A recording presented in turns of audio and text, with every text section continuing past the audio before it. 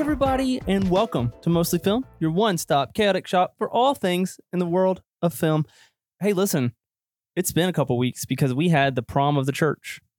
We had Palm Sunday and Easter. The prom of the church? Some would say the Super Bowl. Well, no, I always say the Super Bowl, and then Abby saw something that breaks it down as like, prom is Easter, spring formal is Christmas, and all this other stuff in regards to like. No, it makes sense. Dances. It makes sense. Yeah, like this is the biggest high school event of the year. Everybody goes to prom. So I know you were super busy. I was very busy. Getting prepped for that because y'all brought the Lord down and back from heaven to reascend, right? Yeah.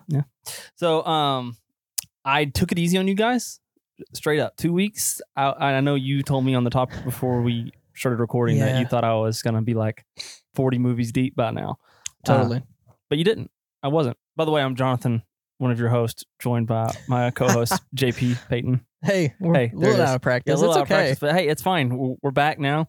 And the reason I didn't watch a bunch of movies, and I had JP just do a little test out here so he could see. Yeah. I've been absorbed in the world on my Xbox on Game Pass, Tetris Effect Connected, which I watched the Tetris movie, which I'll talk about this week, which is what made me download the game, and Vampire Survivors. And to link that into movies is my man Gary Whitta, who wrote the Book of Eli and co-wrote Rogue One, has been talking about on the Kind of Funny Xcast podcast. Yeah.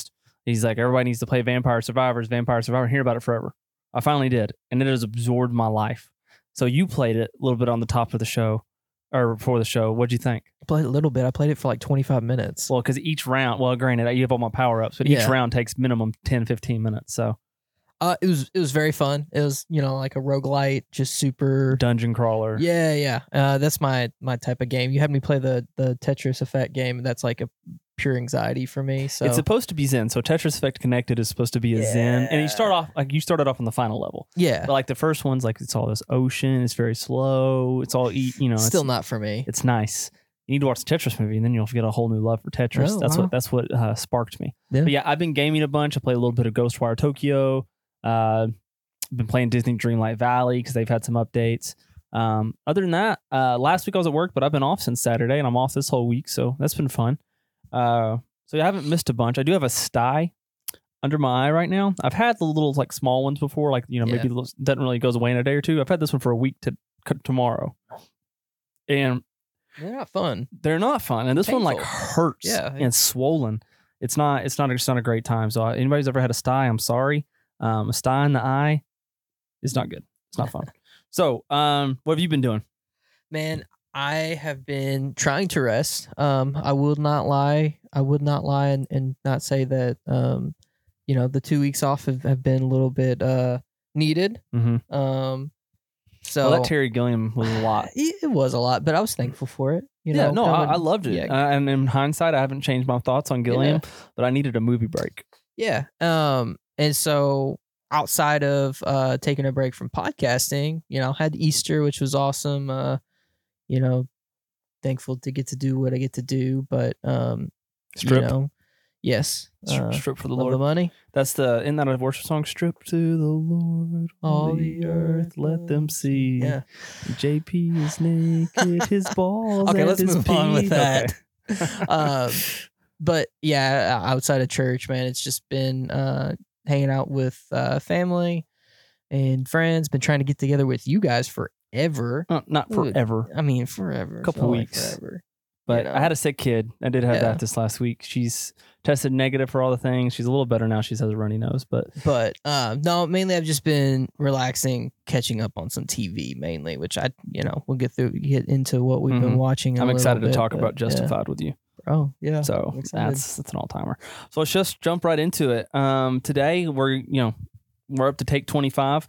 So we're gonna give you our trailer roundup. What we've been watching in the world of film and TV and the news for today.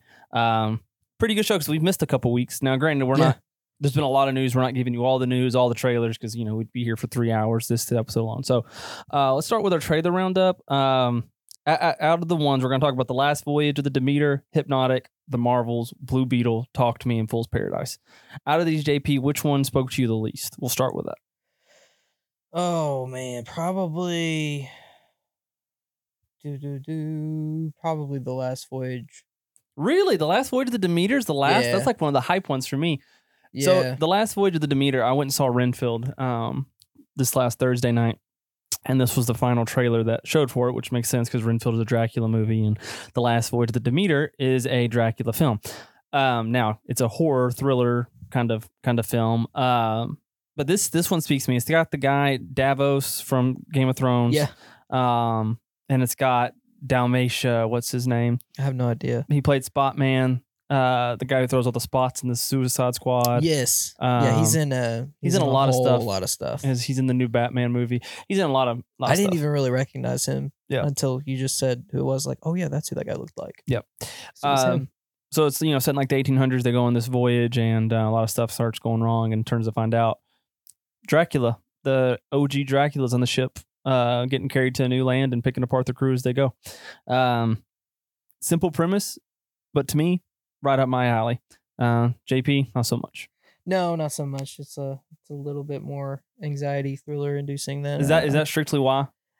Mainly, yeah. I mean, I'm more likely to watch, the other horror movie in this list of Talk to Me. Talk to Me. So yeah, this is A24, and I should have looked it up. I didn't. I can only think of Midsommar as the other A24 movie that, I mean, you got bodies. That's not really to me a horror movie. I feel like A24 though kind of has a reputation of being a little bit more on the horror side. Yeah, now, maybe it might be. I mean, because I think of thrillers, and like I consider bodies. I mean, Bodies a thriller, Midsommar a thriller. The Witch would be a horror movie. Yeah, I guess.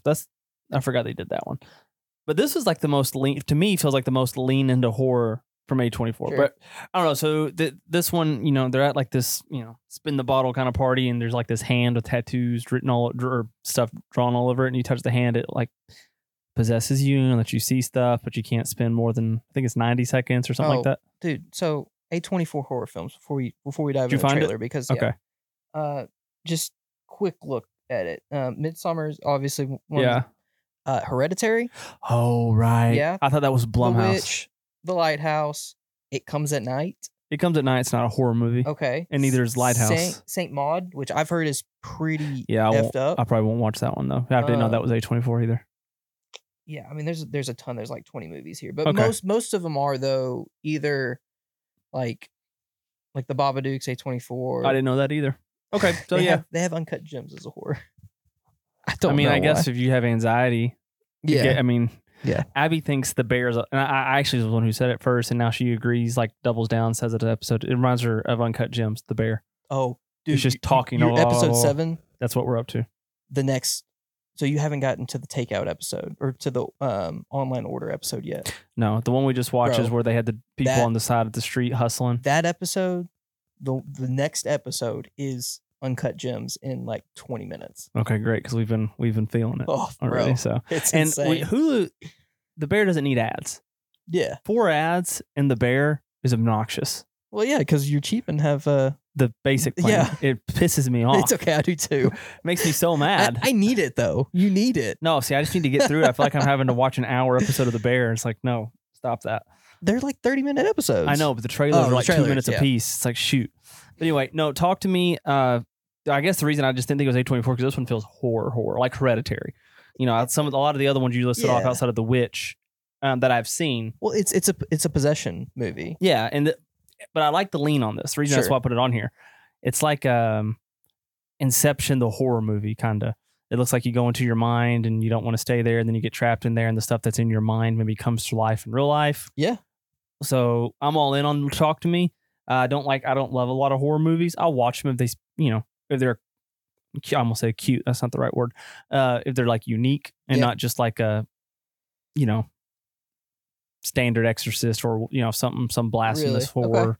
This I will go see. I will go see this one in theaters. I figured you're just all on board on all types of horror movies. No, I don't like a lot of horror movies. Not because they scare me. I just don't think they're original, and I don't think they're really fun. Like Evil Dead Rise, that speaks to me 0.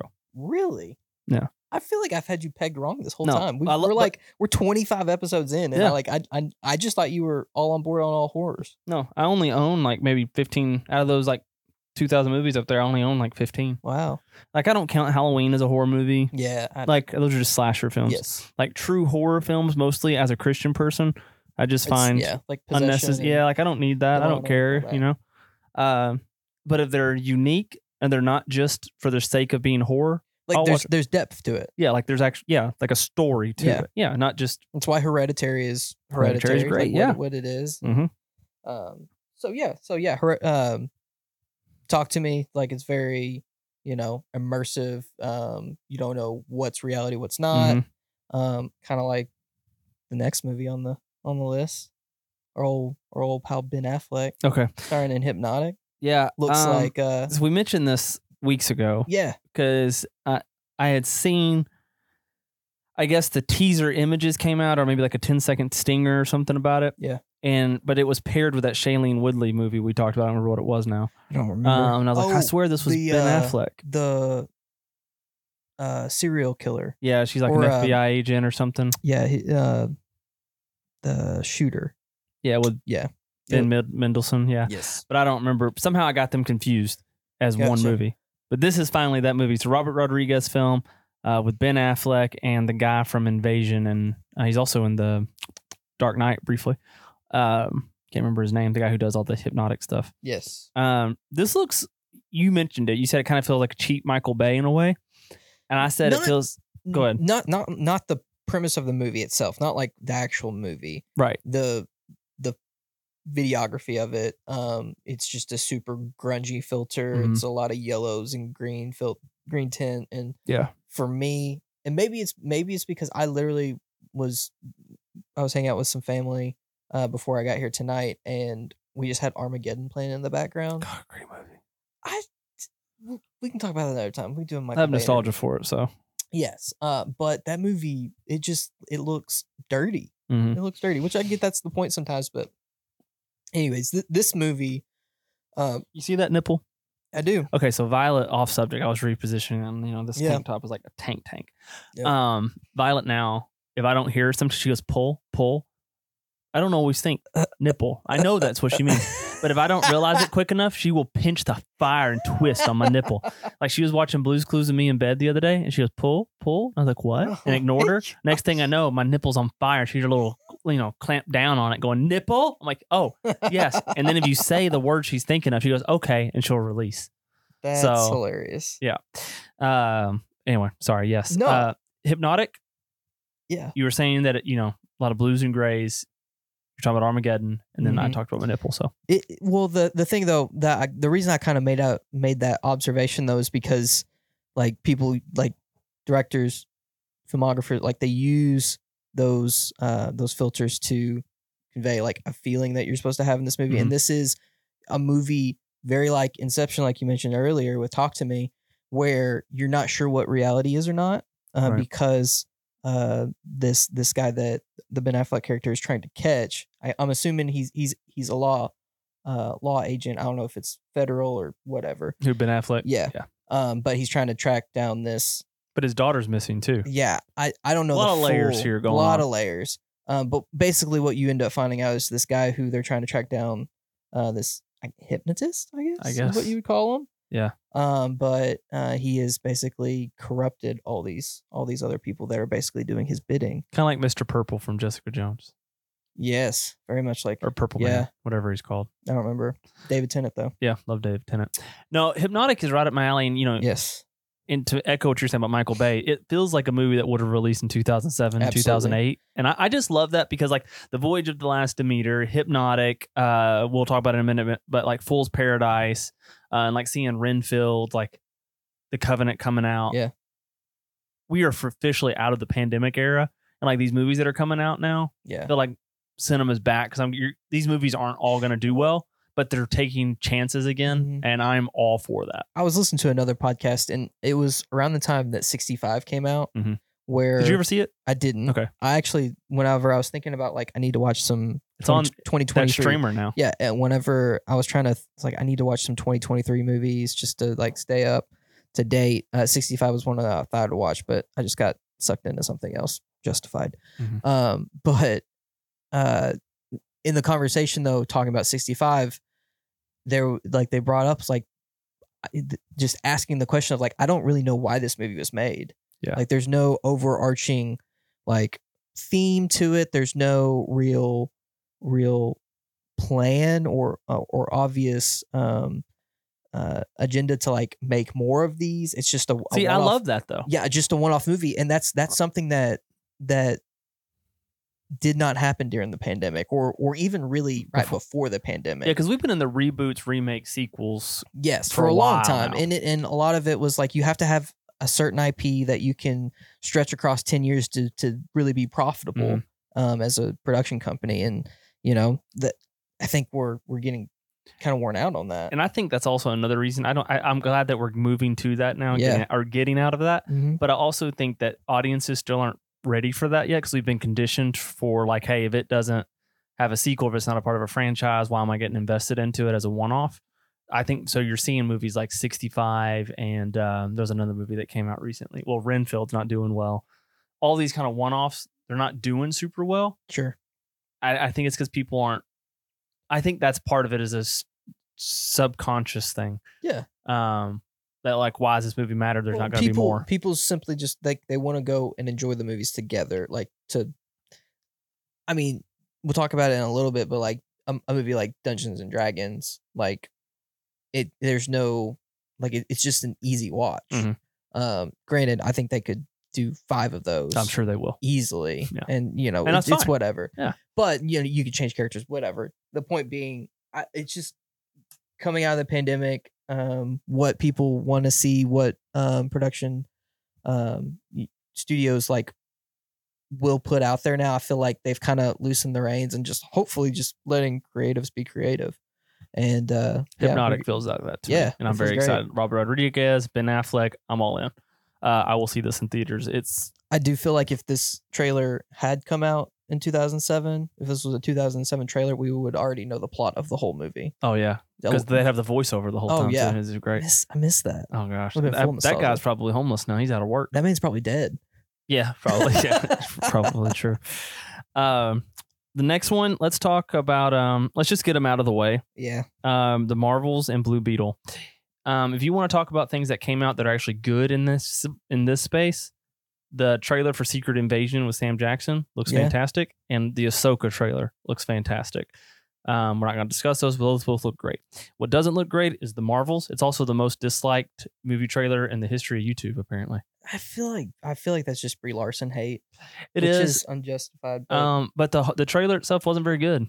It doesn't make sense. It doesn't, and I have a theory. I don't think it makes sense because I feel like, I don't know time wise, but I think if it's not directly tied into Secret Invasion, I don't know which one comes out first either. Yeah, exactly. So I don't know if what happens in Secret Invasion kind of affects Marvel's, or if Marvel's kind of affects Secret Invasion, because this is the first movie that we see Nick Fury in, Yeah. Since I don't remember the last time. It's been a while, but I bet Secret Invasion comes first. Yeah, so I don't know, man. But yeah, I mean, Brie Larson, I mean, I've talked about I don't think she's the greatest, but also don't think she's warranted of the hate either. Yeah. I think she's a very serviceable actress and has dependent on role. Is actually really good. I don't love her in the Marvel universe personally, but I hate her in the Nissan commercials. Yeah, same. I also don't. The Monica Rambeau character is just fine to me. The Kamala, I like it. Yeah, she's fine. The Kamala Khan character, however, is the most interesting to me, and I like the. I finally got around to watching Miss Marvel, or Marvel, actually technically. On Disney Plus. That was actually fun. Yeah, I enjoyed it. I enjoyed that one. So I'm more interested in her plot aspect of it all. Yeah, but like the humor, we've already had the 3 people meet. We had the Thor, Captain America, Iron Man getting to get acclimated. This feels like a reintroduction of that almost. All these people coming to roost together. New Avengers, man. Yeah, it's just fine. I'm not sold on the Marvels, but I'm sure I'm sure it won't do well. That's sad. I think this is probably going to bomb. But yeah, it's whatever. I don't think is the worst trailer I've ever seen in my life though, for sure. Yeah, but it was just fine. You have any thoughts on it? No, I mean, I think we won't know really until probably Secret Invasion or vice versa. Really, kind of what the overarching like purpose of it all is. Yeah. Next one's Blue Beetle. I'm a little higher on this one. DC's new film, already changing the cinematic tone of their universe. This one feels very, even though James Gunn, I don't think probably had anything to do with it because it's already done. I'm sure it was already in post production by the time he took over at DC, I would guess, timeline wise. But it looks very Guardians of the Galaxy humor-esque. It's very light. It's humor laced very thoroughly, maybe too much. We get George Lopez back. Didn't think we'd see. That was. I had no idea. Yeah, that was a real surprise to me. But no, I think Blue Beetle looks pretty good, actually. I mean, is it gonna redefine DC? No, but it looks pretty good. I'm okay with it. It gives. I mean, and if you want to compare it to something in the DC universe, it's kind of Shazam type thing. But yeah, I think overall the Blue Beetle, like you said, it's before the gun regime. So bad. Oh, but I'm thirsty. That's all you got. Yeah, I've drank my allotment of Diet Coke, so now I'm on to this Olipop. It's a prebiotic botanical plant fiber vintage cola sparkling tonic. Sounds terrible. It's real bad. Yeah. But I needed some soda.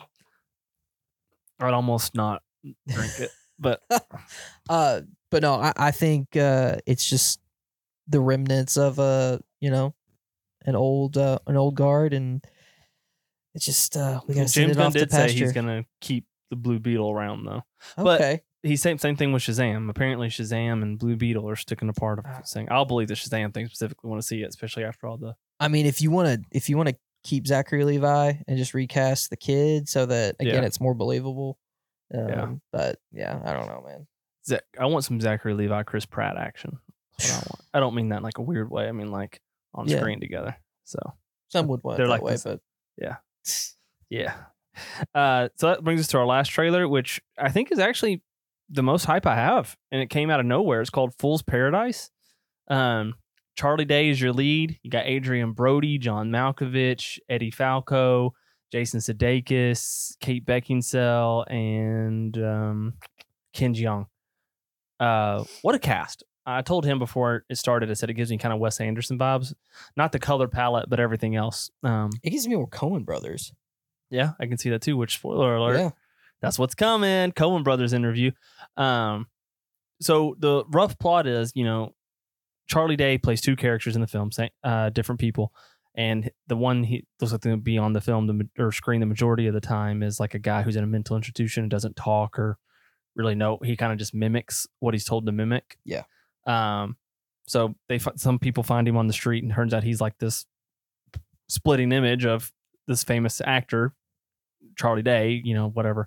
And they call him Latte Pronto is the stage name. He ends up being more famous than the actual actor and, whatever, gets super famous. And it's just a comedy, fish out of water comedy.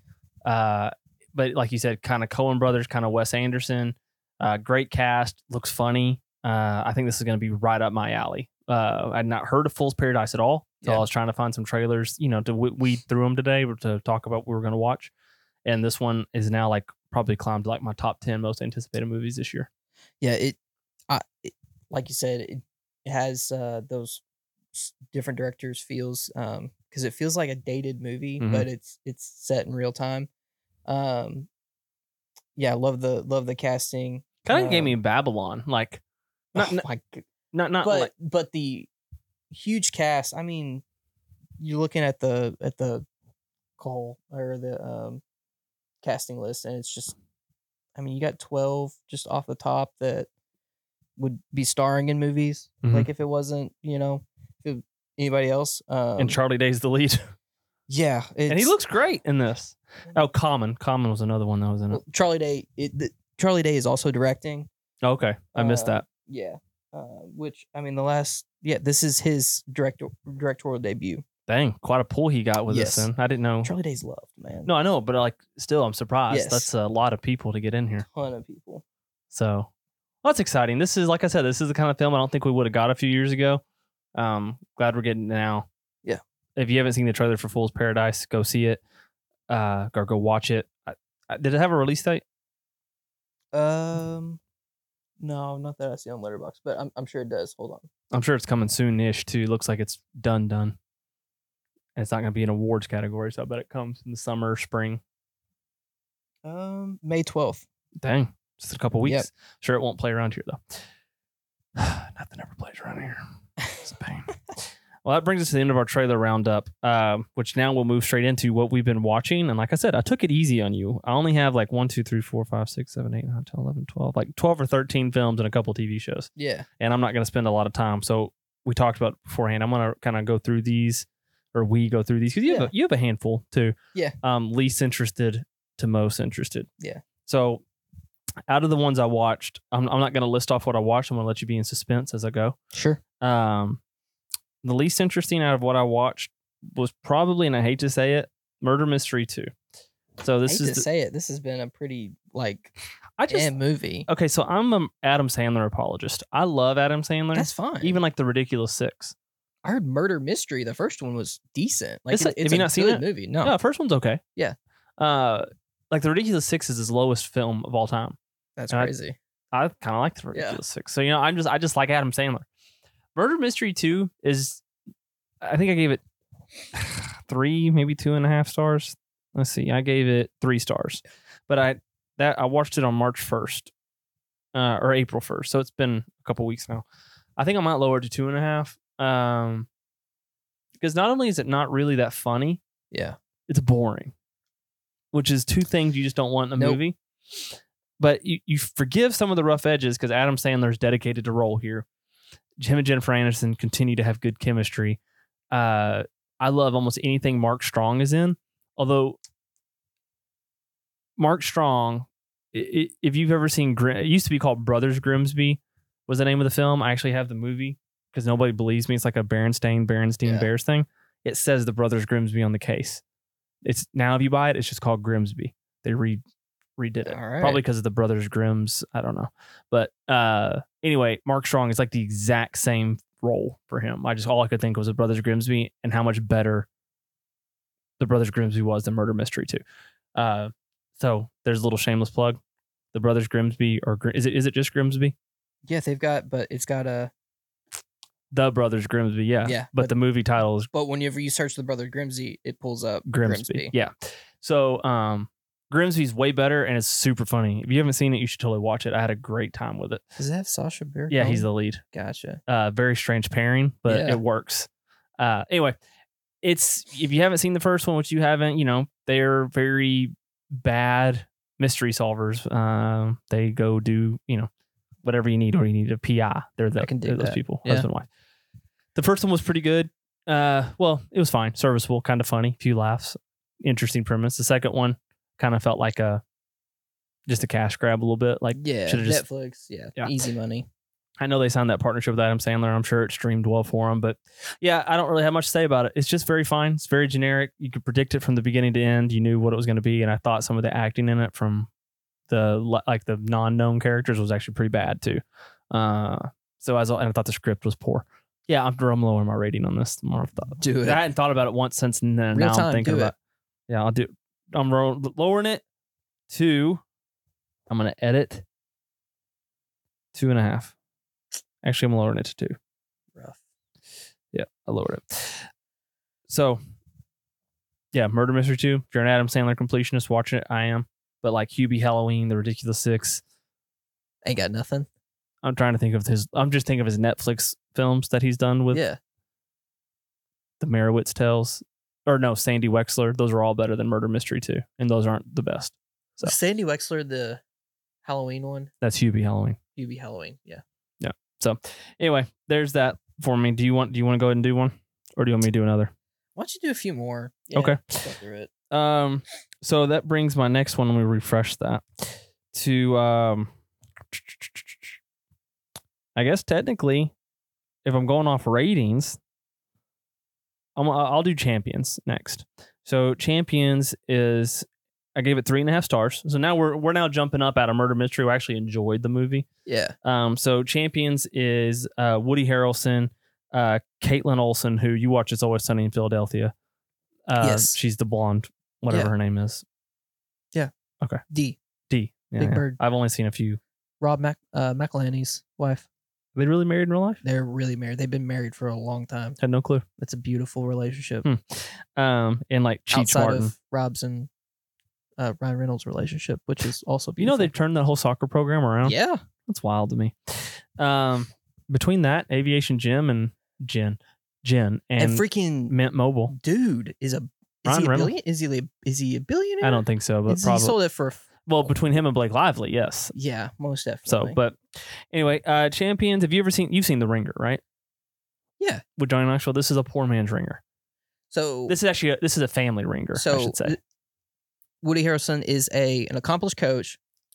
Does something troubling. Not really as accomplished as the trailer. So, but basically, he's a good coach, but has a bad temper and gets bounced out of anytime he gets a major shot. Yeah. His temper shows out worse, and he gets demoted back overseas, G League, Division 2, whatever. He ends up where? So he was like the main assistant coach for G League team, in the NBA, and gets pushes the head coach down because they disagree, and he gets put on because they called it assault or something like that. So he gets put on instead of going to jail. Oh no! Because of that incident. He gets drunk and has a DUI and crashes into a cop car. And in order to spare jail time, this judge lets him do community service. And that's spending 10 weeks coaching a basketball team full of disabled players. Yeah. So he gets there and he's, like, I'm going to do my time, get out. He was pissed about it at first. And, I'm just going to do my time, get out, better than going to jail.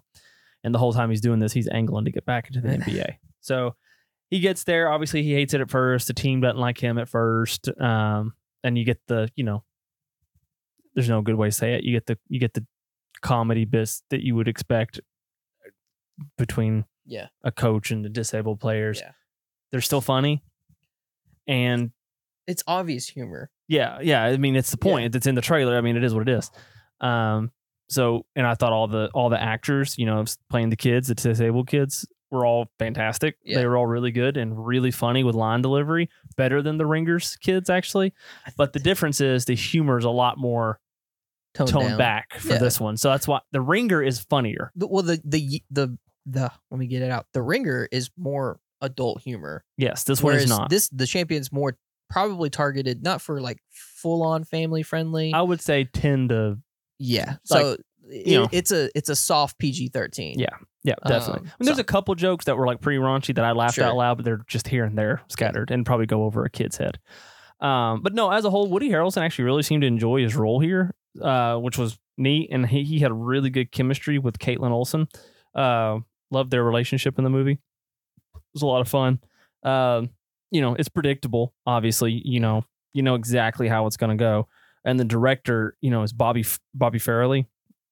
And his identity, even though Champions is kind of a heartfelt movie, I was watching, I was like, I've seen this movie before. Where have I seen it? He's a director. There's Something About Mary, Dumb and Dumber 2, Osmosis Jones, Hall Pass, Kingpin, Fever Pitch. Like, I was like, oh yeah, I've seen this guy's movies 100 times. He's got that, soapy rom-com raunch kind of going to it. But no, Champions is fun. It's funny. It's heartfelt, but it's predictable. Yeah. But you could definitely do worse if you have nothing else to watch. I'd recommend watching Champions. Nice. So it was good. 3.5, solid 3.5 star. I got my enjoyment out of it. I left with a happy face. You do another? I mean, yeah, I'd say hit. I'll do my last 2 3.5 stars. Okay. And then I'll pass the buck. As long as it's something I haven't watched as well. Oh, well, Sharper's one of them. But I've already discussed Sharper. Okay. So we can talk about it a little bit. I watched Sharper. Yeah. Not what I expected it to be. Because we talked about it, but since I hadn't seen it, you didn't go into full detail.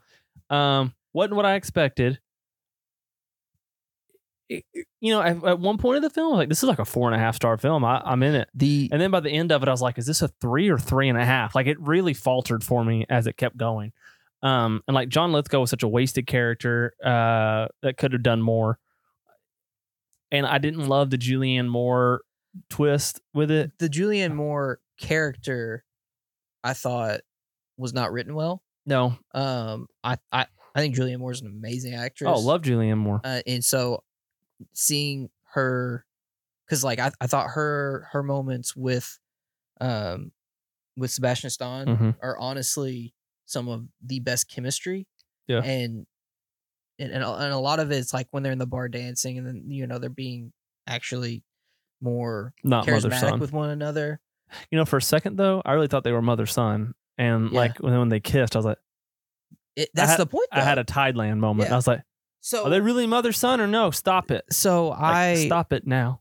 So again, I liked the idea of how they broke up the movie, the 3 different parts from different perspectives. I like that, but if I hadn't seen The Last Duel last year, I would have liked that a lot more. Okay, I haven't seen The Last Duel. So that's how it's broken up. Yeah. That's not a spoiler now. Gotcha. It's broken down. Each scene is from the 3 different leads' perspective. But that's probably different with this because it's from the perspective of like you haven't seen The Last Duel? I want to.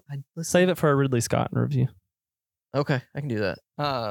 Actually, I don't know if I could do that. I'll try my best. My point being though, this movie kind of diluted itself the more that it did because I don't think the premise of the movie was great. The execution was not handled well. I didn't love some of the writing choices for it. And Justice Smith, I felt like was underutilized as well. Yeah, I thought he had a great performance. Yeah, for what he had. I think it would have been better to have him in it more. Yeah, Sebastian Stan, like that was some big energy. Oh yeah. I liked his. He was the best part of the film. Exactly. Sebastian Stan was great. And I actually thought Brianna Middleton, who played Sandra, was really good too. In her role. But this was definitely a Sebastian Stan vehicle. He definitely carried this film. Yeah. That's actually probably what gave it a half the star bump. It's probably a 3-star movie. Yeah. With a half-star rating for Sebastian Stan alone. I agree. But this feels unfortunately, Apple TV is crushing it with the TV shows. Crushing it, but their films is kind of like Netflixy a little bit. Like, okay, to me so far, most of them are 3.5 stars. Like Finch. You ready for Ghosted? No, probably not. The more and more I see it, probably not. But I'll watch it. But like, what was it? Greyhound, Finch, the 2 Tom Hanks. Those are both solid 3.5 ish. Yeah, you could maybe go up or down. I'll talk about Tetris in a minute. What other major ones have they had? The Magnificent Maurice, the animated one. I haven't seen that. I can't remember because I have not seen. I think Sharper was one of the first like Apple movies I had seen. Yeah, and then Sharper hits that same 3.5. Like they're still not. Yeah, I kind of stayed away from the Tom Hanks ones that you mentioned just because you can skip Greyhound. Finch is worth a watch. Finch is pretty fun. Yeah. Nothing gonna blow you away, but it's fun. But anyway, Sharper, like you said, it's a worthy watch, but okay. It was a little underwhelming by the end of the time. What wasn't underwhelming and that is bombing at the box office, unfortunately, is Renfield. Solid 3.5 stars for me. Now I went and saw this with Dawson, another buddy, and Dawson gave it 2, maybe 2.5. That's not surprising. Solely for Nicolas Cage. Really? He loved Cage's performance. Loved it. Cage was great. So it would have been a no? If Cage wasn't in it? Like absolute 0? Probably. Yeah. Nicolas Cage was so I just want to start with that. Like, Nicolas Cage was fantastic in this movie. Really? Like, and not just like in a cagey, campy way. Like, he actually was really, he loved his time in this role. Had to have. Like, his acting was good. His energy was good. It was a perfect balance between, Cageisms and actual acting. Like, I had a great time with Cage here. And what actually would have helped this film is if Nicolas Cage was the star. Yeah. Which is why it's not called Dracula. It's called Renfield. And Nicholas Hoult is your majority. Nicholas Hoult? Hoult, yes, is your majority screen time. He probably has 75% of the screen time. I saw the trailer for this, and the more I saw it, because they were just blowing this up on commercials. Nicholas, the more I kept watching it, the more Nicholas Hoult as that character just made less sense to me. They do a fairly good job explaining it. I had no issues with the plot. Yeah, the plot of it, I'm sure, but as far as like that type of actor, Nicholas Hoult. I feel like you could have gotten, a lower tier actor. Maybe. If that makes sense. And I thought Nicholas Hoult was fine. Yeah. I had no issues with Nicholas Hoult. And I hate to say it, I went into this movie thinking this is going to be the movie that redeems Awkwafina for me. It wasn't. No. I still cannot stand Awkwafina and Rebel Wilson go hand in hand for me. I do not enjoy any of their films. Oh, well, I do like Bridesmaids, but that's not just the Rebel Wilson owned thing, right? But no, Renfield, Nicolas Cage is probably only in it for about 30% of the film. I don't know. I'd have to break down. He's probably only in it for roughly 20 minutes, 30 minutes max. Really? Of screen time. Now, his presence is there the whole time. The movie's, a coin flip about him the whole time, but he's not in it that much, really. Yeah. But, Nicholas Hoult was good. Awkwafina was obnoxious. The plot itself, to what Dawson hated about it and is a little, which I kind of get, is it turned into like this mafia subplot that just didn't need to be. Like they ended up going up against the mafia. Kind of. Yeah. And like Ben Schwartz's character, like Ben Schwartz can be really good if utilized the right way. Oh my gosh. Otherwise, he's just obnoxious. He was like Jamie Kennedy from Malibu's Most Wanted in this film. I have no idea the reference. You've never seen Malibu's Most Wanted? No. It's a cult classic comedy. You've never seen Malibu's Most Wanted? No. Oh my gosh. It's okay. You got to watch Malibu's Most Wanted. But anyway, no. You probably would like Renfield. I think you'd probably land about where I was, 3.5 stars. It's got a 3.2 on Letterboxd, and I'll be honest with you, I'm shocked. Really? Okay. I do feel like as time goes, this film's either going to stay about a 3.2, 3.5 and have a cult following, or it's going to end up being like a 2 on Letterboxd. I do think it won't appeal to the masses, and that's not the masses' fault. Sure. The director, Chris McKay, did the Tomorrow Award, which is his only other real big live action film. The Tomorrow War with Chris Pratt? Mm-hmm. He did that, then Renfield? Yeah. He's known for the Lego Batman movie. And he co-wrote the Lego movie. Okay. So his live action adaptation so far, the Tomorrow War was 3 stars for me. Yeah. And this one's 3.5 stars. So, we'll see how he does. All right. But Renfield is fun if you allow yourself to have fun with it. And it is definitely, if you're a Nic Cage fan, you will really enjoy it. To me, that's what brought the enjoyment for me. Everything else was just okay. Okay. So there he is for me. I don't want to spoil it. I'm not going to go into detail because it just opened Thursday. That's fine. Yeah. So lay it on me. Everything else I have is 4 stars or higher. So why don't you just hit, unless it's something that we both saw together, why don't you just hit to like the top 3? Well, you've kind of been explaining them all. Never mind. Well, just short form. Okay. For me. Why don't you give me go into your top 3 unless we've seen it? You mean skip the other one? What's the other one? Top 3, I have Tetris, Rye Lane, Air, Inside, Super Mario, and Mulholland Drive, and Dungeons and Dragons left. What would be your top 3 then? I'm saying keep going until you get to your top 3. Oh, okay. I thought you meant cut out the rest. I only have 3. I was like, well, I wasn't prepared for that. I was gonna say I want to cut out Rye Lane. All right, let's start with my 4 stars then. Let's do Inside and Tetris. Yeah. And I won't spend time on Tetris very much. Taron Egerton, Tetris. They did their best to make this not a boring documentary style film, and I appreciate that. I was fascinated though. I had no clue. I mean, everybody knows what Tetris is, the game, but I was fascinated with the backstory and the history of this, and apparently it was pretty factually true. Because I paused to make sure, because I was like, all right, how much am I really going to enjoy this if I find out it's not really how loosely it is based on a true story? Yeah. But apparently it's pretty close. So that made me enjoy it even more.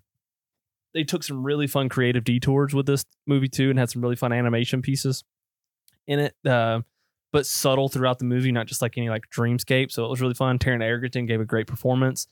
And it was just kind of a little zany vibe to it. Like really, it was a really quirky biopic. Is this a biopic? Would you consider this a biopic? Yeah. Okay. Really quirky biopic. It almost, well, not almost, like the cousin of Weird, the Al Yankovic story.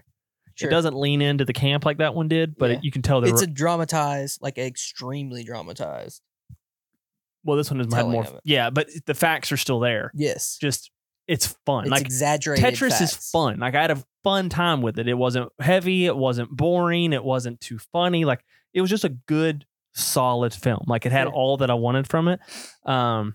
So yeah, I definitely recommend talking about Apple TV. This is a good one. This is what I want more of. Tetris was a lot of fun actually, and it got me to download the Tetris Effect. So kudos, it did what it was supposed to do. Made me want to play Tetris, and I got addicted again. Wow. So I definitely recommend Tetris to anybody who would watch it. It's a lot of fun. The next one, Inside. Remember at one point I said, Willem Dafoe could get nominated for an Oscar for this film? Nah. No, he did great, but it's not an Oscar. It's not an Oscar movie. It is fun. And let's see what the runtime is on it. It is 4 stars, though. No, I really enjoyed it. So 105 minutes. I think it could have been longer, actually. To me, I felt like it just happens, which testament to it, it's a single location based film. He's an art thief. He breaks in or gets into the place and then he gets locked down. And, the owner, you come to find out he knows the owner from something long time ago. I'm not going to go into spoilers because it's new. And like basically, you have to use your imagination to why this is happening to him. Well, I'm letting you use your imagination because if I tell you what I perceive, it'd be a spoiler. But like when he's in there, like the trailer shows, one day the heat will be all the way up to like 100 degrees. And the next day it'll be down to like 30, and he has whatever's in the fridge. There's not much food. There's not much water. The pantry, he takes him for. So the house did this because it was set to do that or because he triggered something that made it do this? So the trailer leads you to, that's why I'm trying to get into spoiler. Cause the trailer leads you to believe that he triggers this all and it gets in there. But really, as it goes on, that's living there I'm not so sure that it wasn't premeditated. Like he knew he was coming. I don't know. Yeah. Either way. And like he runs out of water, so he has to make the choice if he's going to drink his piss water. He has to poop in this pool in there. Like, he just has to learn how to survive for like 30 plus days in this apartment, penthouse, And like as he's in there longer, he finds secret rooms and secret passages that lead to some weird stuff, and it's just a slowly descent into madness and turn to find out this gets into because it actually says it on there. He's an artist himself.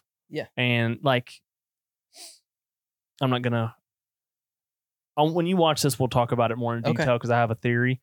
I just don't want to discuss right here because it gets into spoiler territory. But Willem Dafoe does fantastic. He's the literal only person in the film, besides people he watches on like CCTV that they have cameras he can see in the rest of the building, but nobody can get to him. But it's just a descent into madness and also survival. Someone actually called it a horror movie. Survival horror. I wouldn't go that far, but I can definitely see it. If you're an anxious person, it might be that way. But no, Inside's a lot of fun. Like I said, it's not an Oscar contender like I thought it might have been for Willem Dafoe, but it is a lot of fun. I had a great time with it. Awesome. It's very unique, and I think you should give it a watch. I definitely recommend that one. So far, out of everything I've watched so far, I would recommend Inside the most. A toss-up between that and Tetris. All right. So I have one more 4-star. Go for it. If you want me to do it. Yeah. The Super Mario Brothers movie. Ooh. This was a ton of fun. Like, Illumination. They're on to something. They're on it. Yeah. Their animation style is just, we're going to talk about it in our news, like, they just know how to print money. And not just like in a gimmicky way. I feel like they're doing more innovative stuff than Disney is right now. And it's not just all for show. Like, it's not like, hey, Disney can do Disney stuff because they're Disney. It's targeted for that purpose, but it's done well, so it's lasting. Yeah, if that makes sense. Like, and I've seen a lot of, before I saw Super Mario Brothers movies and since, people are like, oh, they're it's not for the gamers. This is strictly a kids movie. No, if you grew up playing the games, there's so many fun Easter eggs in this film. Yeah, and like, that's what I've heard too. I had a great time with the Super Mario Brothers. And I thought Chris Pratt was fantastic. Yeah. Now, the funny thing is, did you hear about his voice, the original one? Tony Soprano? Yeah, they had to say, no, this ain't it. You sound like Tony Soprano. Like, But no, I thought he was great. Seth Rogen as Donkey Kong was perfect. And so was Jack Black as Bowser. They were both perfect casting. Yeah. Charlie Day as Luigi. Dude, give me a Luigi's Mansion. Like, that would do so well. There is some very, like, you think they're going to go full Luigi's Mansion at one point. Yeah. And it didn't go there, unfortunately. But there was a huge missed opportunity for some King Boo. And I think they do that so that you have the thirst is there. Yeah. And the thirst is there for me. Like, this is going to be a franchise now. And this is one of those ones that I'm glad. Like, I'm all in. Super Mario Brothers. Not much to say about it. Like, the Rainbow Road scene was the Mario Kart bit was fantastic. The Donkey Kong battle, fantastic.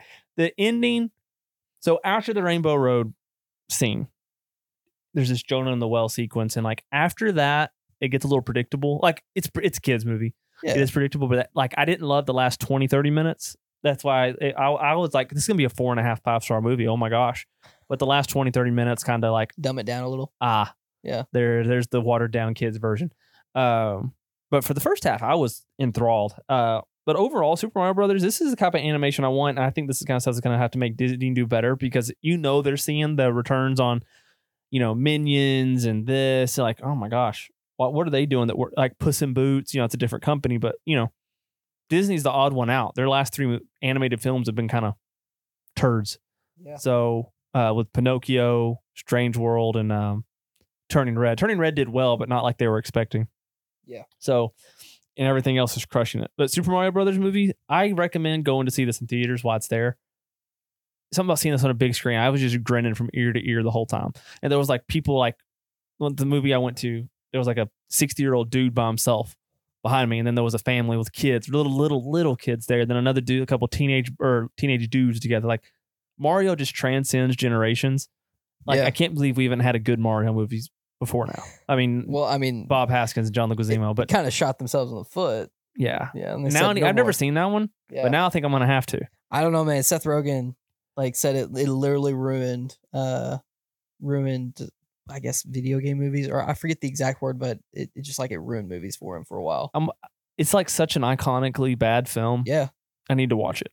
I think it's just one of those ones I need to watch. That'd be a fun like one-off episode in between directors, like where we do a topic or two and we just watch like 2 of the, like, not like The Room, like big budget worst films of all time to watch and discuss. I think that'd be a fun, like when we get through like Terry Gilliam or now Coen Brothers, we get through like 14, 16 of their films, like, what are we going to do? Watch something like that. Palate cleanser. Yeah. Watch something bad. Yeah. Get ready for the good. So there's that. And now let's let you talk about a couple because we both saw together. We saw Dungeons and Dragons. Mm-hmm.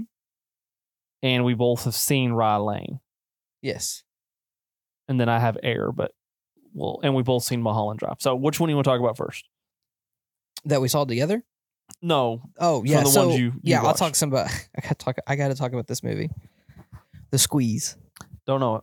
Don't know it? No. Did you add that recently? Because I was looking at your Letterboxd. I watched it shortly after our last recording. Did you log it? Yes, I did. Look it up. I need you to look at that poster for me and just give me your first impression of this movie. It's got Michael Keaton in it. We got a very, very young Michael Keaton, or not super young. Yeah. I remember this now. But those are World Trade Centers? That's the World Trade Center. He is being squeezed by the World Trade Center. So you know what's sad? Some people really were. Oh my god. It's a little dark humor for you today. Yep. It wouldn't be an episode without it. It wouldn't. So anyways, this movie came out in 1987. Outside of Michael Keaton, you got Rae Dawn Chong, who I wasn't super familiar with in the beginning, but when I kind of looked at her, filmography, choosing The Color Purple, which she's probably the most known for, and then Commando, it's another Schwarzenegger movie from the 80s. Commando. I thought you said Mando. Oh no, yeah, Commando. I might have said something different. I'm not sure. But dude, and it's got a great Meatloaf showing, like a sweaty Meatloaf. Like the singer? Yes. Okay. I know if you meant like the Meatloaf, like actual Meatloaf. Yeah. So no, this movie is basically about a struggling artist who is separated or divorced. I think his ex-wife is trying to process the divorce, and he's being served a subpoena. He's being served basically by this collection agency who is this police detective, and along the line, the wife wins the lottery, runs off, and some people, you find out that she was connected to these people that might have been in the mob, or it's hard to explain because they don't do really a well job of explaining it. And that cover art doesn't give me any vibes like that. Yeah, it's totally misleading. That's part of the reason why this movie is done so well. You get on Letterboxd, it's 2.5 stars. I think the Rotten Tomatoes score is like 14%. I swear Rotten Tomatoes is ruining film too. Yeah, I mean, it's pretty close to what this is. I feel like people don't go see movies because of Rotten Tomatoes now. Yeah, I mean, you get a good Michael Keaton performance. It's kind of like a zany Michael. But other than that, like I said, you got a sweaty Meatloaf, but it's just weird. I forget who he reminds me of. But either way, it overall this movie's super forgettable. It makes zero sense. Even whenever you get to the third act, to like the big set piece of really why all this is happening, it's not really explained. Yeah. Basically, they're trying to rig the lottery. It's like a big commercial for the lottery. And so yeah, it's a weird movie, and I gave it 2 stars. Wasn't really into it. So after that though, Yeah, I don't think I would need to see it either. Yeah, After hearing that, I literally I'd never heard of it, Mhm. and I remember seeing the trailer. Like you watched that all the way back like 2 weeks ago. I was like, don't know it, and I had forgot about it. I don't now. even know how this movie came on my radar. But the second worst movie that I probably saw was Austin Powers and the Goldmember. Great film. What'd you give it? Gave it 3 stars. Okay. I mean, I think probably all the Austin Powers films are about 3 stars. Yeah, I think Michael Myers is hilarious. I do too. But it's a very, very niche brand of humor. Yes. The only thing that I thought that was like really funny about this was the movie within the movie. Mm-hmm. The fact that you get Tom Cruise, who was the other person? It was Gwyneth Paltrow, Mm-hmm. and who played Dr. Evil? Oh, James Spader? No, I'm pulling it up. Let's see. Seth Green. no, Oh, that's Scott Evil. no. He Doctor. House of Cards. What's his name? James. Not James Spader. Kevin Spacey. Kevin Spacey. Yes, you get Kevin Spacey that plays like the movie, the fake movie version. Oh of yeah, Dr. yeah. Evil. You got John And then you Travolta, got Danny DeVito. It's hilarious. Oh, Nathan Lane. I forgot he's in it too. Yeah, Nathan Lane plays Austin Powers' father. Yeah, it's great. It's a funny movie, but What a it's great overall cast. pretty forgettable. Yeah. So Is that the last one of the series? yes, I would honestly though. I think I'd be okay if they did another one of these. I think so too. I think the time's right for it now too. Yeah. It's been long enough. I think people still like the have nostalgia for the franchise. Was there a Netflix movie recently that Michael Myers did where he plays a bunch of 5 different characters. Yeah. I feel like he kind of dipped his toe back into that type of acting, and I totally think he could jump back into. I think the cinema. I think Cinema the cinema wants it. ground is ripe for It's the been planting. tilled. What's the word? Fertile. Yeah, it's fertile. Fertile for the planting, baby. So yeah, Goldmember, I gave it 3 stars. Really wasn't super into it. Yeah, I think after that, man, Does that bring us to Rye Lane? no. What else do you got? Well, I mean, Dungeons and Dragons was probably like the next of all the movies that I watched. It was I a gave them 3.5 both for me. 4 stars, but I like Dungeons and Yeah, Dragons better than Dungeons Rye and Lane. Dragons 3.5. So let's talk about it. Dungeons and Dragons. Yes. Okay. I love Dungeons and Dragons. I gave it 4. You gave it 3.5. Yeah. I had a very good time with Dungeons and I Dragons. enjoyed it. We're finally getting a new fantasy series that's going to be good. I mean, is it confirmed? No, but they will. It's Yeah. still printing money. Like it did really well. Continues to do really well. Yeah. Chris Pine. This is my Chris Pine right here. So I actually think a successful version of this franchise Mm-hmm. doesn't go back to the Chris Pine well. Really? You think they recasted every movie? I think they because that's D&D, man. Re-rolling. You get a new batch of, Do you think that'll work in modern Hollywood though? You think Chris Pine then on there we're going to be like, "No, I want my money for this." Absolutely. If it's super simple, you get Do you think you change directors too or no? Because then you get into like a Star Wars thing. Well, no, because you don't have to do the same plot. yeah, every because time. that's the thing with Dungeons and Dragons is it's not always, a heist format. So you're saying I didn't think about it this way. D&D could evolve into like a glass Glass Onion kind of thing. Yeah, it's all Knives Out. It's Yeah. an anthology. And then eventually, a few movies in, you could have like an end game kind of thing, and that doesn't Chris Pine and all mean- them come back. Yeah, and that doesn't mean that this is not in a separate world. Like this is kind of in the same quote unquote realm. Give me the flashback with Bradley Cooper. That's what I want. I want that story, That was amazing. and I want the sex scene. Before I had watched it, I had heard like, oh, it's this. Like the headlines were like, why everybody's so crazy about this cameo in Dungeons and I didn't Dragons. know Bradley Cooper was in it. Yeah, I That had no shocked idea. to me. Little baby Bradley Cooper, like, what the hell is this? I was thrilled, but I was like, whoa, this is great. Yes. No, this was a lot of fun. I thought Chris Pine, to me personally, I thought he was great here. I Yeah. thought Hugh Grant was fantastic here. The CGI was not as bad as No. I feel like people were. Like the people that weren't crazy about this movie, the CGI was the big hang up. And like, I think they could have even done. They had the budget for it. I think it Yeah. was a perfect amount of. Hey, this is a comedy. Yes, and I think if you go too heavy on like super well done CGI, then you lose like it becomes almost too immersive, too Mhm. realistic. Where It they're struck a perfect supposed- balance. yeah, they're supposed to be that kind of facade of, this is not reality. Like this is a figmented like fictional world. You know what's funny though? Yeah. This was a very interesting pairing. The movie I saw right before this was Jabberwocky. Then I went straight into Dungeons and Dragons. Perfect. It actually really was a Yes. fun pairing. Yeah. Like, So, and I was hearing people compare it actually to like Monty Python and the Holy Grail. yeah, that was a lot of like. I was the one who told you that because unless you saw it I've too, heard like other people. I've heard other they people said it's say like that. Lord of the Rings meets Monty Python on the Holy Grail, Yeah. which Lord of the Rings, sure, but I don't get the Monty Python on the Holy Grail stuff. I mean, because it's a funny Lord of the Rings spoofish.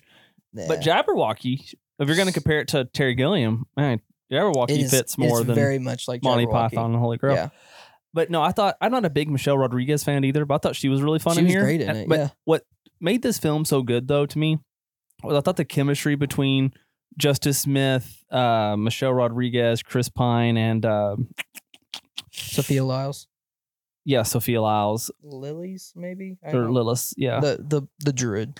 yeah, she's good. character. What this movie could have used more of, though, was honestly the reggae Jean Page. Well, again, I think that's partially like Paige's character could be part of a spinoff in some form or fashion. Well, they gave you so much lore cram-packed into this movie. You could do a prequel. You could jump in the future. You could do a whole spin-off. Like, yeah. you have like 80 different directions you could go. But like you said, thinking about it this way now, my whole time I've been sitting here thinking since we've seen it, oh, we're going to get this same cast again. The re-roll and marketing it as a re-roll to the D&D folks out there. Well, And getting a whole new cast now that they've seen the success of this, you'll get more people. Sign me up for that. And then eventually, like I said, I would love to have like a Avengers Endgame kind of thing. I don't know how Where that works with everybody- D&D. Where you bring them all in somehow. yeah, you walk into a tavern and there's this troop of You got to have the Stranger Things people Yeah. cameo in here at some point too, because of the, that just yeah. cheeky. After season 5 wraps, they got their own. That's group. how it ends. It leads into the next Dungeons and Dragons movie. Yeah, I don't know. I don't know what else to really say about this movie. No, it's just a lot of fun. I loved Hugh Grant. Did you ever watch? You watched Operation Fortune, right? Yeah. Yeah. He's on. I love both of his last 2 movies. Like, I'm on a Hugh Grant kick right now. Hugh Grant's just like does not care, man. Yeah. He's just doing it.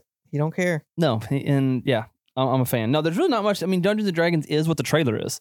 Yeah. I mean, you're not gonna if you don't like the trailer, you're not gonna like the movie. If you did like the trailer, you're Again, gonna leave. You're gonna have that fun. goes back to what we were saying like earlier. To About where Hypnotic? like the type of movies that we're getting now, it's just it is just mind numbing enjoyment with no 10-year plan.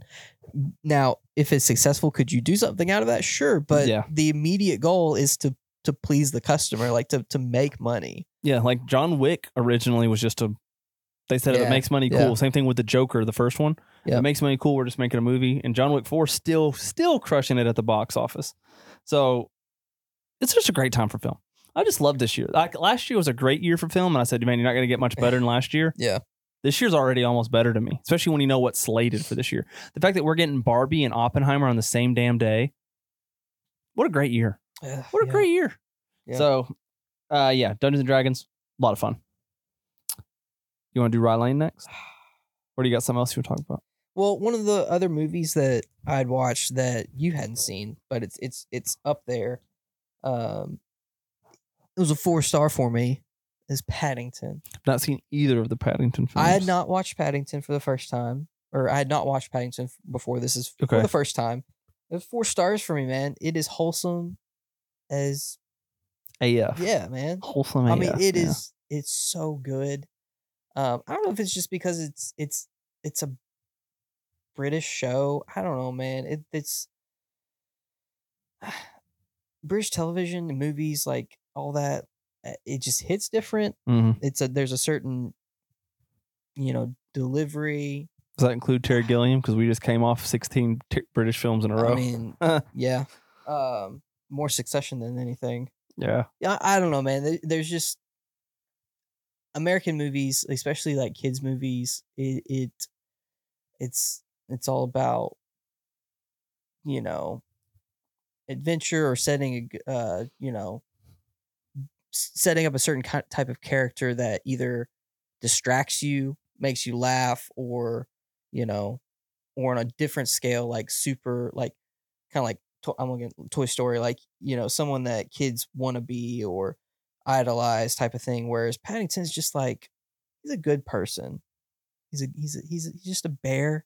He's an African bear. He's an African bear. He's South African, I thought. Wow, I didn't know. He Is loves that deep? marmalade sandwiches. Is it like a Christopher Robin kind of thing where he comes to life, or is he just a real bear? No, he's a real bear. These bears are discovered. They have high intellect, and this. Okay. Yeah, I assume this was like this explorer basically finds them, and it's kind of like Tarzan. Mm-hmm. Where he or not Tarzan, like Jane Goodall with the gorillas or whatever. Yeah. Like this guy finds them, spends time. Jane Goodall.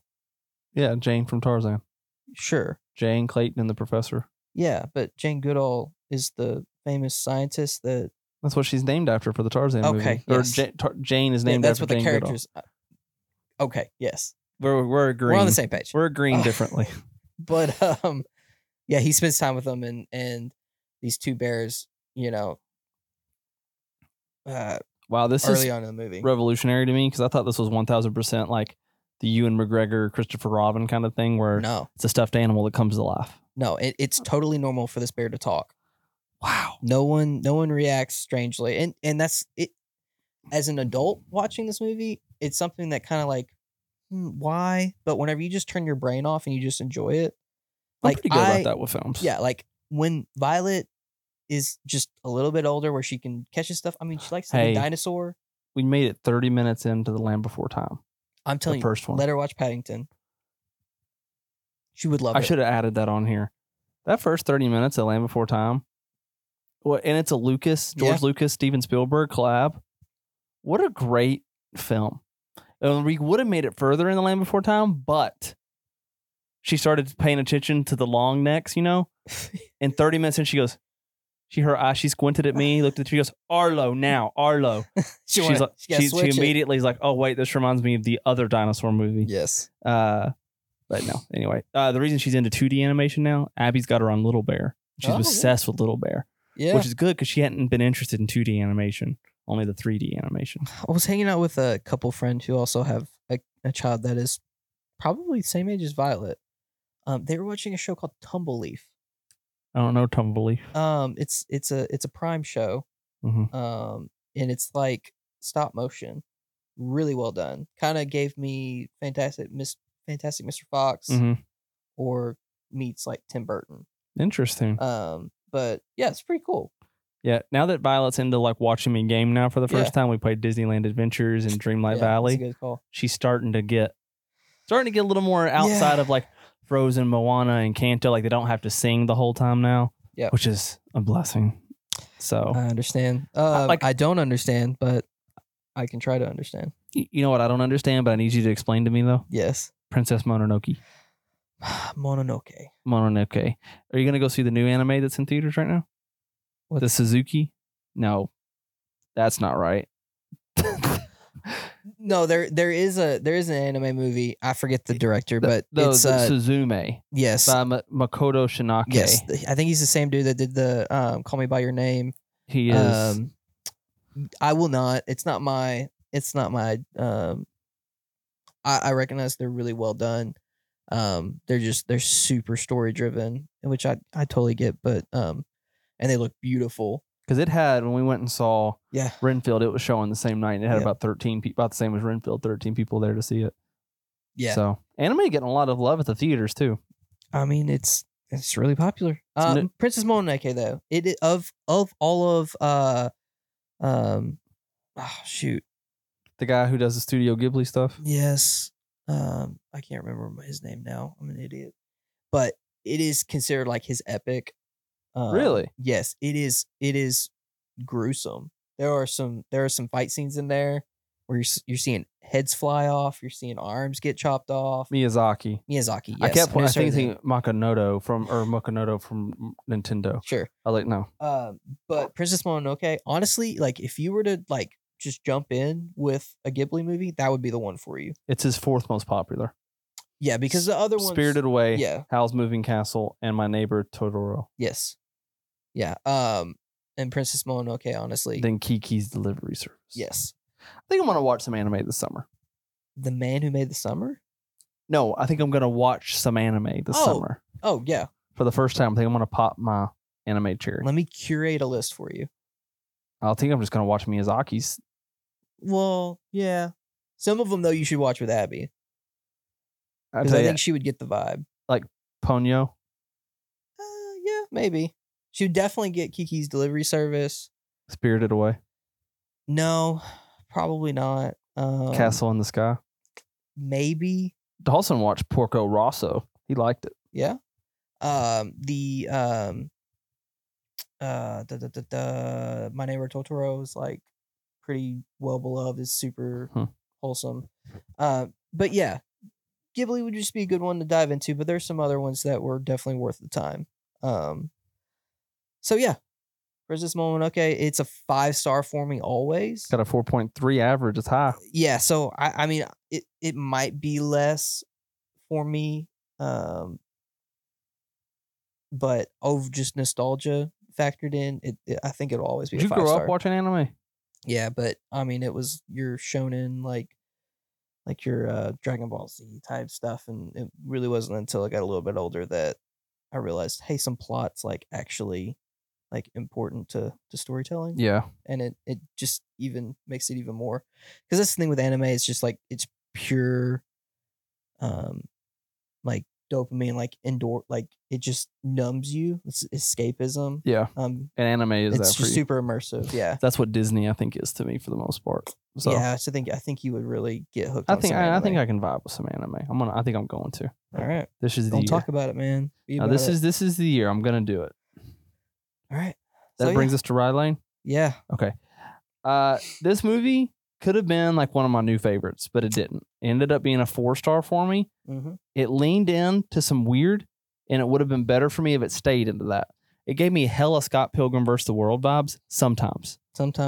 Like every time I thought we were going to go super weird, like have some sort of animated sequence or dream world sequence or just something wild, it was gearing up, then just pulled back. Like this movie like bubbled to the surface of being like a weird zany movie. Yeah. Like sci-fi somehow. Sure. I just kept waiting for something to happen that never happened. Ended up just being a very like it's British. Mm-hmm. Just British comedy. Yeah. But it's so much different than an American comedy. I think the uniqueness of it caught me off guard, and I just kept thinking it was going to be something it wasn't. Yeah. Which made me enjoy it more, but also kept it from being a higher rating for me because I just kept thinking something was going to happen that was just wonky and didn't happen. And you're not a rom-com guy. At its core, this is a rom-com. Yeah.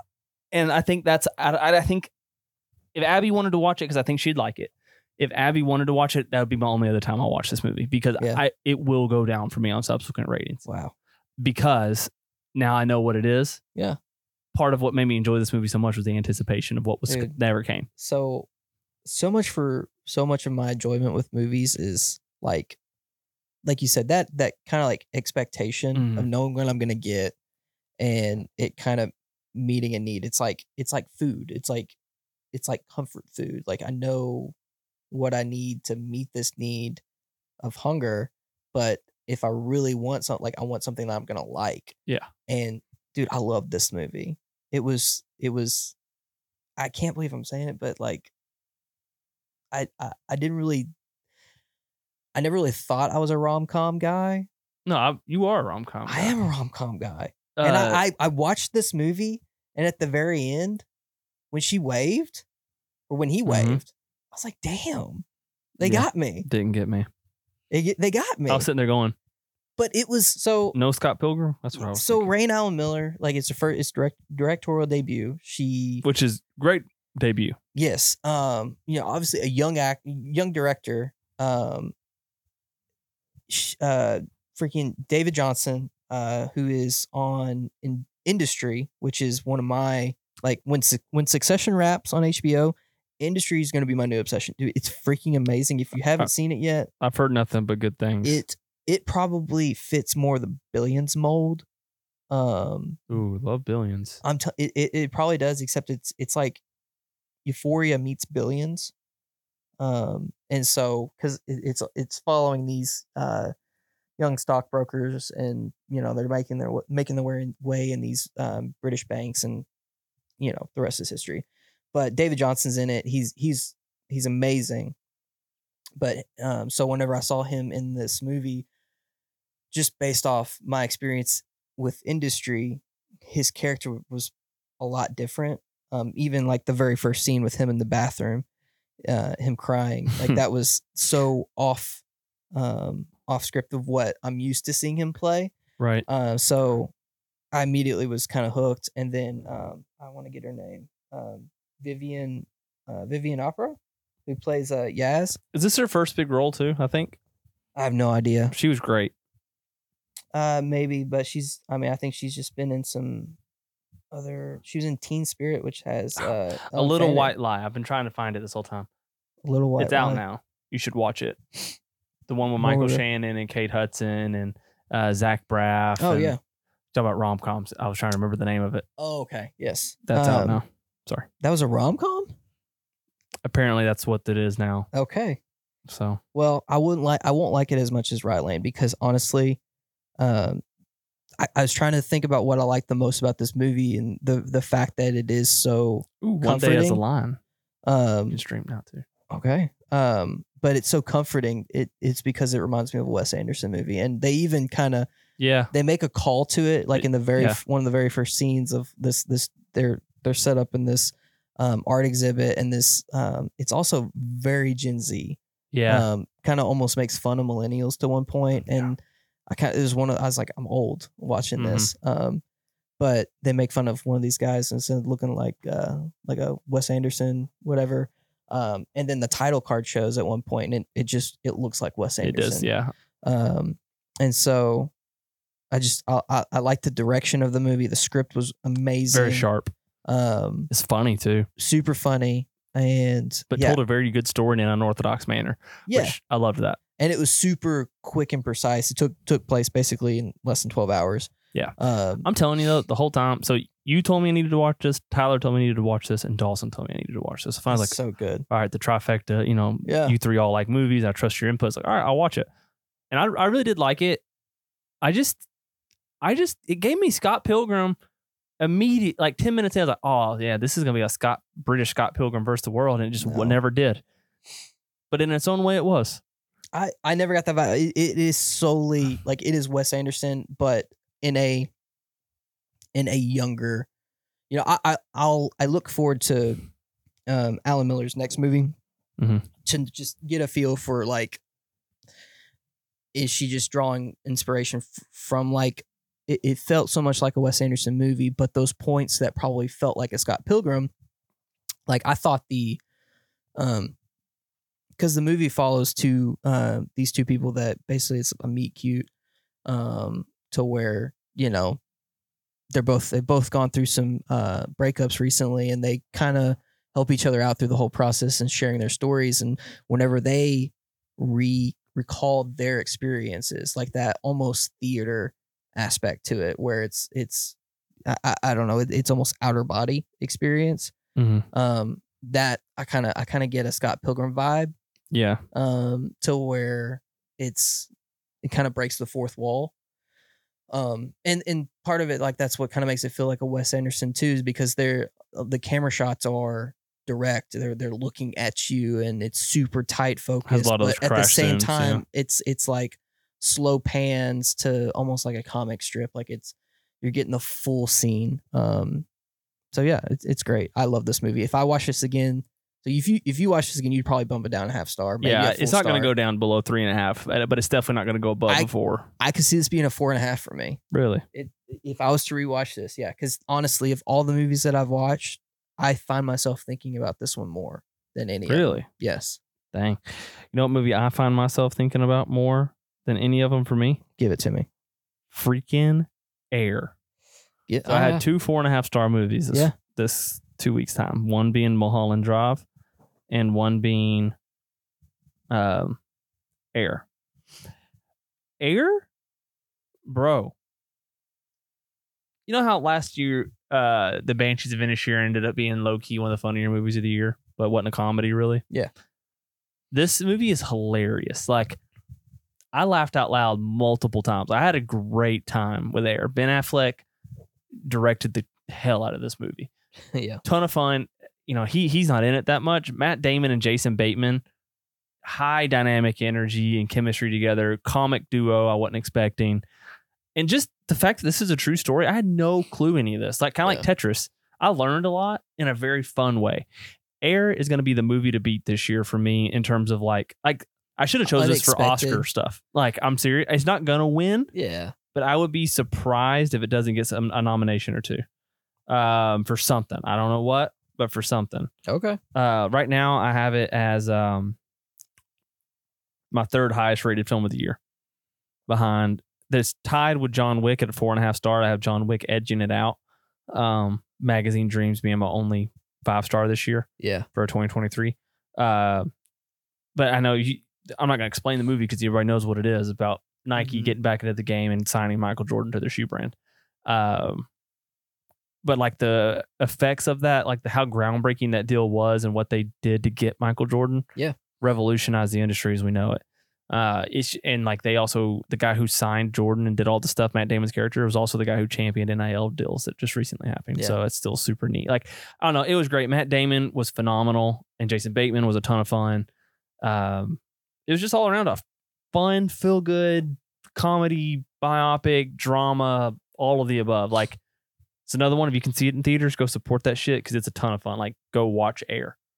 That's my plug for it. Ton of fun. Awesome. I will watch this movie soon, but I did not have I didn't have a huge urge to just go to the movies and watch this. I'll watch it at home when it's VOD. It's good. Real good. Good to hear. I finally watched Mulholland Drive. Yeah. It's a classic, 4.5. man. I was expecting for it to be a 5.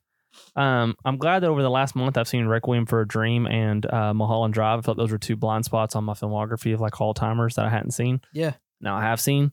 So Mulholland Drive wasn't what I thought it was going to be, first of all.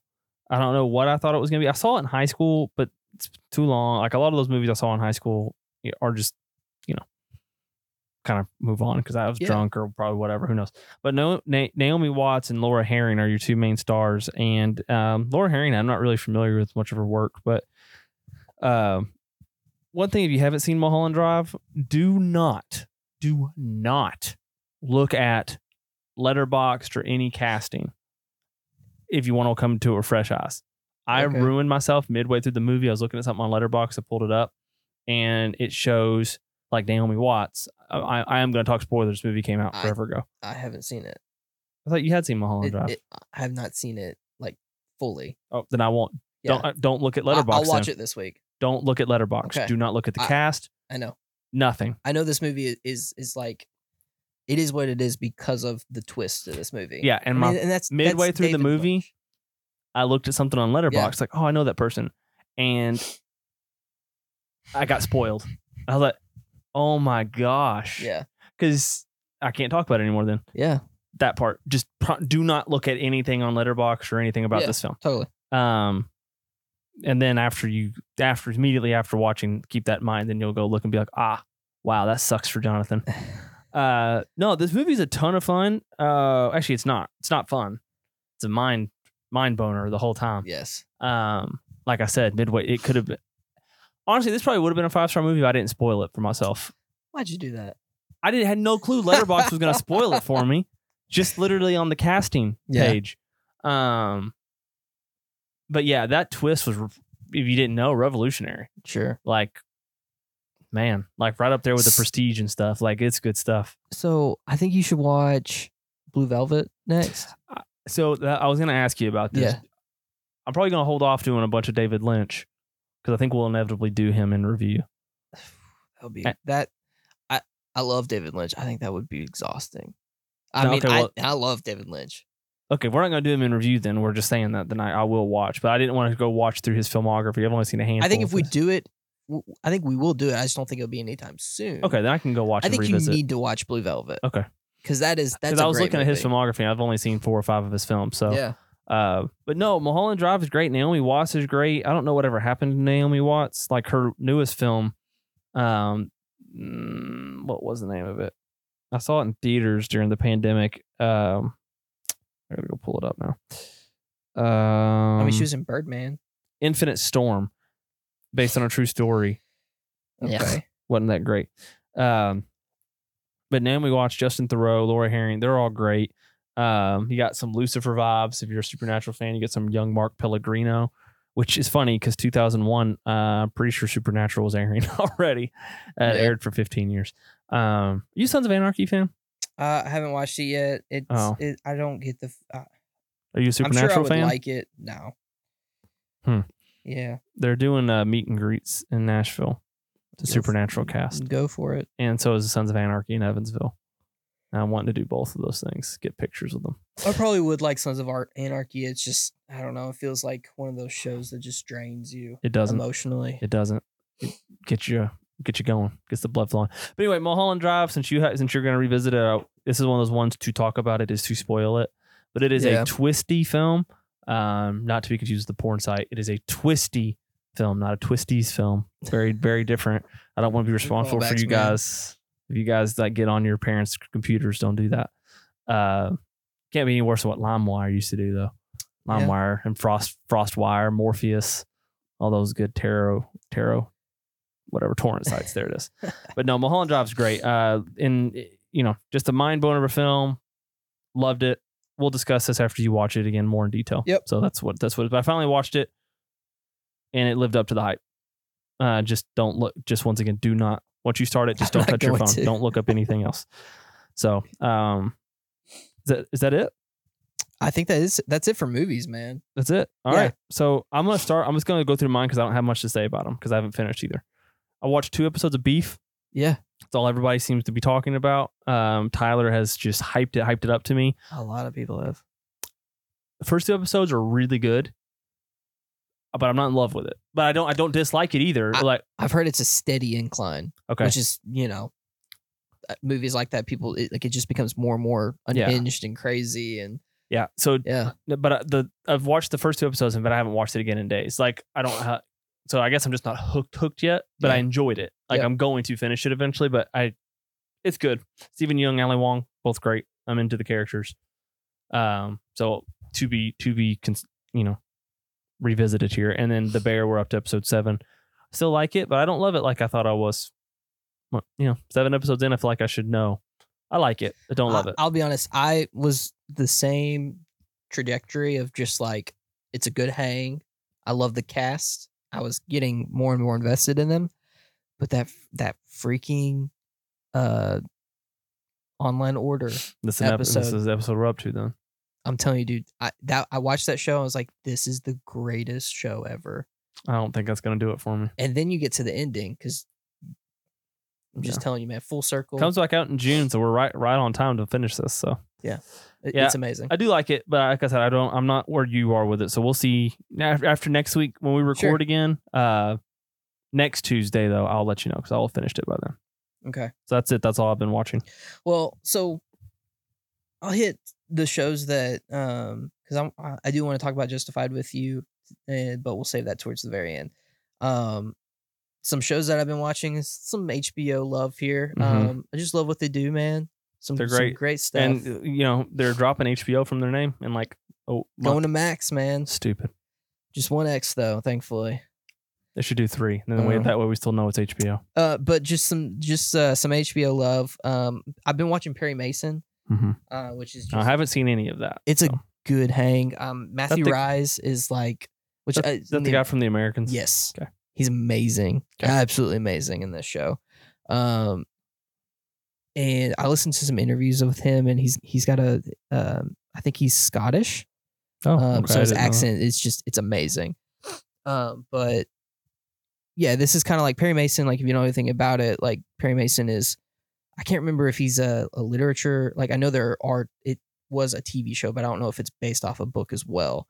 But you know, a long stand like character in TV. It's basically his origin story of how he turns from a PI to a defense attorney and kind of like his rise. And he tackles all these different cases. Now that he's kind of established, he's starting his agency in the second season that's just started. You know, he kind of has like his biggest high profile case. And dude, the way that they shoot this, it's done in the 30s, I think, in LA before LA is what LA is. Yeah.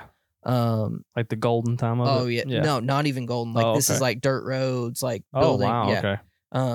And so I don't want to go into anything just because it's so hard to explain. But this is like Law and Order for like it's just a stylish Law and Order. Okay. If I'm being honest, it's a lot of courtroom drama stuff. I know people love it, but I've never really seen much about it. So I mean, Matthew Rhys is every bit worth the billing. I forget the other casting. Hold on, because it is it's a great cast, and I think overall, the people that show up episode after episode make it worth the watch. I need season 2 though.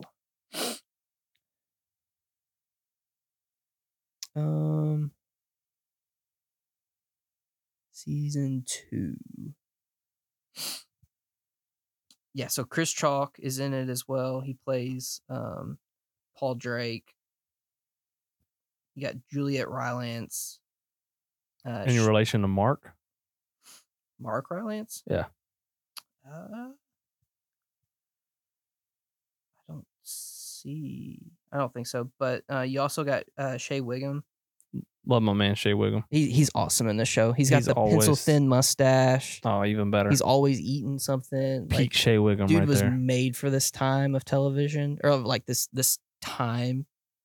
So yeah, it's great. I would definitely give it a watch whenever you just kind of want to chill. And then show that just picked up last night. You just started it? No. Oh, okay. Moving on. No. Perry Mason is amazing. You're talking about Barry. Yes, Next. Barry. Are you just now starting Barry, or are you caught current? Well, season 2 just started last night. No, it didn't. Yes, it did. Not season 2. Or season 4. Yeah, season okay. 2 of Perry Mason. We're in the season 4. series finale too. Yes, series finale. Absolutely amazing. I've only seen the first 2 seasons of Barry, the but way I'm going to restart it. The way the show is just completely like repurposed, like the storytelling and even the actors, like just totally different tone. I never would have pinned Bill Hader for something like this either. Like when Barry first started, I was like, "Oh, this is gonna be a fun comedy," and then like, yeah, it's kind of fun. You kind of know it's there though, because I feel like his the docuseries, what documentary now stuff. Yeah, like I feel like there's the creativity's there, but the purpose is to be funny. Whereas I feel like that same creativity is being used here, but it's in a more like therapy driven show. Like this like the people writing this have been to therapy type of thing, to where it's very self-reflective. And I think I think what's interesting about the first 2 episodes, I think for this whole season is shoot, I just said his name. Shea Wiggum? No, the Barry. What's his name? Oh, Bill Hader. Bill Hader. Oh yeah. Bill Hader's directing every episode. Yeah. And I think like the vision for it's going to be clearer than it has been, and just based off the first 2 episodes, it's going to be amazing. I can't wait. I say I'm going to watch Succession and Barry all this week, but that's probably not going to happen because I got some movies I need to watch too. But I will. Those are 2 things that I want to start Barry over because I watched the first 2 seasons back to back, and that was like a while back now. So give up on Tetris. Give up. I'm on the final level. I can't just beat up. Yes, give you can. Up on I Tetris do it all the time. I even FaceTimed Kyle the other day. Yeah. For motivational support. Like, hey, as this pressure, watch me beat this level, and like to get to 75 lines clears, which is where I made it. He's watching is like 26 minutes. He's like, how long does this take? I was like, I don't know. I've never made it this far. And then I died. Give up and watch Succession. I can't. I got Vampire Survivors too. Give and up. Disney Dreamlight Valley had their update. And watch Succession. I can't. Literally, it would take 10 hours for a season. That's like, what, 2 nights for you? No. 2 nights. Oh, I can't do that. You watch. I will watch Succession. I'm going to start it this week. I maybe at best will finish a season this week. That's a start though. The first season, like you got to power through. Yeah, I didn't love the first episode. The first episode, like they didn't even know what the show was. Yeah, I'm wholehearted. Listen, like this star is driving me insane. It's killing you. It itches. Yeah, and it also hurts at the same time. Yeah, I can feel it throbbing. This is your flu game, man. It's your flu game. It's in honor of air. I've never had a sty like this before. I've had like a tiny little white one that's gone in like 24 hours. It's been a week now. Guys, he's really going through it right now. Looks like I have a freaking black eye over here. Lots of prayers. Yeah. But yeah, you gotta watch Succession. I will. Like obviously, if you get on the internet, I can't get on the internet because I don't want any spoilers. You don't need to know anything because the whole world blew up after the 2nd episode of Succession's this new season. So just flush that. It wasn't the 2nd, but 3rd, whatever. Just flush it because you need I'm assuming the old man died. I'm just telling you, man. This show has a way of completely immersing you in these people's lives, questioning motives, questioning, just everything, your own reality, because it feels so real. Obviously they're pulling from a lot of real life experiences, real life actual stories that happen. A lot of what's happening in this season kind of even calls back to the Rupert Murdoch, not Rupert Murdoch, the Fox, what's his name? That is Rupert Murdoch. Is Murdoch? Mm-hmm. Okay. Yeah, like Fox News owner? Yeah, like his story of like selling Fox and then basically investing everything into Fox News. Yeah. Like that those plots, and then man, it's just I will watch it. It is a comedy, but it is so introspective, and I don't know, man. It's rough. It's rough. I don't know. It's hard. I'm excited. I will watch it. I know there's too much hype. And I know, it's gonna be so hyped up for you that you're not gonna like it, and it's gonna piss me off. See, I can move. I can look past that. So, that doesn't bother me. I'm not someone to get, especially with TV shows, movies. I can get that way with. Yeah, shows. The big thing with this series, though, and this is why I would try to sell it on, like, is how well it's done. Not in of like, oh, it's made on film, and they have, they use these lenses that make it look like this. It is screenplay, like, or not screenplay. It is it is like a theater like show. I forget the actual word, but like a production. No, like it is. Like the big comp that it always gets, like, this is Shakespeare. This is the story of King Lear. Yeah. And however much of actual Shakespeare stuff, like could dictate how you. I've seen Shakespeare in Love. Yeah, that's a little different. Have you seen Anonymous? No. Ooh. Okay. But I don't know, man. Everybody brings it. It's a great cast. I will watch stop talking about it because I'm losing words for it. I will watch it. Okay. I will start it this week, and I will at least finish season 1 by the next time we. So yeah, that's everything I've been watching outside of Justified. So let me tell you, I'm close to the season finale of season 4. Dang. So Drew Thompson, it's been revealed. Spoilers on Justified. If Drew you've never watched Thompson. it. What's characters? Shelby. Sheriff Shelby. Yes, okay, that helps. Yeah. So Drew Thompson's been revealed. He's running away. They're trying to catch him. LMA is back with Ava. I think Ava is my least favorite character. Nope, that's not true. That's not true. Winona's my least favorite. Winona is my least favorite character. He plays Bobby in Supernatural. That was bugging me. I was like, I could see the face, but why not? Who? Drew Thompson. Oh yes. Yeah, it's Bobby in Supernatural. Gotcha. Which of the girls are your least favorite? Winona is my least favorite. Like she's like a gossip girl like type. Who is the girl? Oh yeah, Winona. Yeah. I was getting her and Ava's face mixed up. Yeah, no. Winona. She gets on my nerves, but so does Ava. Both them women get on my nerves. Yeah. I think that's unfortunately part of the point, but yeah, Ava's a little bit more redeeming because the relationship with her and Boyd, like, dude, gosh, I freaking love Boyd. Boyd Crowder is one of the best written TV antagonists ever. So are you up to Mark? Sorry, one second before I forget about women. Are you up to Margot Martindale's character yet? Plays Mags Bennett. Yeah, she's already died. Okay. Yeah. She was a great character. Absolutely. Loved me some Mags. That was so the first 3 seasons, I was watching it after what you had told me about Lynn.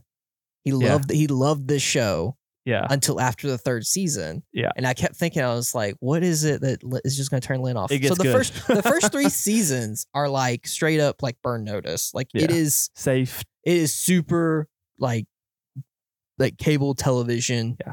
It's good, drama. But it's not like you've got your like the art character like in the first 3 seasons is super hammy. Nick Searcy, his character. Yeah, super hammy. And then the secondary characters in the show are just really secondary. There's no real first plot. 3 seasons. They don't push the plot along. The first 3 seasons, you have Raylan and Boyd, and that's the only fun part of the show. Well, so I really think that Boyd was supposed to die the first season. I don't know if that's true or not, but like the show's called Justified. Mm-hmm. And so the whole, I don't know, the whole gunslinger, martial point of the show, I think, Timothy Olymphiad, is that how? Oliphant, yeah. How would I know? Timothy Oliphant, he's great. Are you ready for you're going to finish this right in time for the reboot? Reboot? Same cast. Well, minus, oh, yeah. Justified Primeval. Yes. Oh, yeah. Comes out this summer. Okay. So anyways, I think Boyd was supposed to die.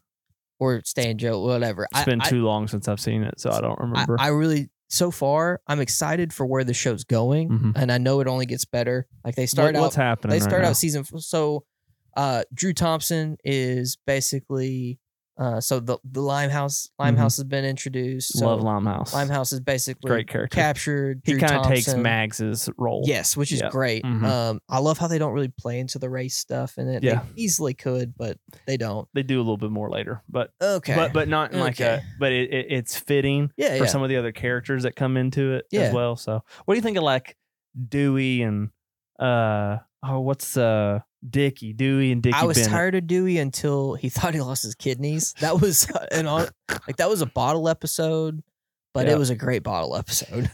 Yeah, I love Dickie Bennett. Yeah, Dickie Bennett was great. What's that actor's name? Jeremy Davies. Yeah. So the other stuff he's in. Most recently, he was in the Black Phone. Yeah, he plays the dad in the Black Phone. He was in Lost. Yes, Lost is what I probably remember him most from. But anyways, Timothy Oliphant, and then what's Boyd Crowder's the actor's name? Walton Goggins. He was casted for Uncle Baby Bill. Like I can't not see Uncle Baby Billy because see, I'm vice versa. I only see Boyd Crowder in everything he does. Everything makes sense though. Yeah, in Uncle Baby Billy. Yeah. Have you seen Vice Principals? No, I haven't. That's one HBO show you got to watch. It's Vice Principals. Is that an old one? No. I mean, like in the last 6 years. Danny McBride wrote and directed it. Yeah. It's basically Eastbound and Down, but set. So there's only 2 seasons. He only wanted to have 1, but it did so well. They did 2, and he said he's not doing a 3rd. He said maybe the hype's still there in 10 years. They'll do a movie and finish it up. Yeah. But it's basically two vice principals that are gunning for the head principal job. Yeah. And it's Danny McBride, who's basically playing Kenny Powders 2.0, and Walton Goggins, who's basically playing Boyd Crowder in a public school system. And they're vying for the main principal position. And it is wild. And Shea Wiggum's the main supporting character in it. So, yeah, it's a great time. You should watch Vice Principals. That feels like me. But yeah, Boyd. So I'm excited to see where the show kind of takes Boyd and Raylan, because they are kind of running parallel. The other thing I did not like, before I move on, Arlo. I was going to ask you about Arlo and old Robert Quarles. Robert Quarles. Neil McDonald's character. Robert Quarles. Great. One of the better antagonists in the show. It's not Boyd Crowder. Yeah, but I feel like they bumbled the actual ending of his character, like the execution. I can't remember how far you are, too. That's what I was going to say. Yeah. I loved his character up until the end of his character. And I was it felt like they were trying to just tie up loose ends and just didn't execute well. Is Wynn Duffy still around? Yeah, Wynn Duffy's still around. That's the whole thing with Drew Thompson. Yeah. Is because Drew Thompson saw Tito, or the Detroit guy. Yeah. He saw him kill somebody, so he's the only person that could technically go to the feds and pin him for a murder, and so he's been in hiding this whole time. When Duffy has basically been charged to like bring him in. I forgot Chadwick Boseman's in this show for a little bit too. Yeah. His character, that was all in that fourth season. Yeah. Or no, third season. It's in the third season. The fourth season, though, is where Dukes shoot the Perry Marison character that I had mentioned earlier is in. Well, my question now, what's Boyd doing right now? Boyd's trying to get Drew Thompson. Okay. He's working with Wynn Duff. He's trying to prove that he can move heroin in Kentucky. Mm-hmm. It's great. I'm excited. I'm excited. I can't wait, because this show has a lot of comparisons to Dexter in terms of, have you seen all Dexter? Yeah. All right. Kind of how it ends. People are not thrilled. Yeah. And now it's coming back, but not in the same way. Different kind of fumble to me. But is this Raylan's show going forward? Like, is this Raylan's show? Like the new season? No. Like from season 4 on, from what I've show seen to the end. Like, this show is Raylan and Boyd's show. And I'm all for. I hope I get more context, because even recently, whenever I watched it, even one of the more recent episodes that I watched, like someone was calling out like, well, because cousin Johnny was basically this whole time has been trying to sell the limp.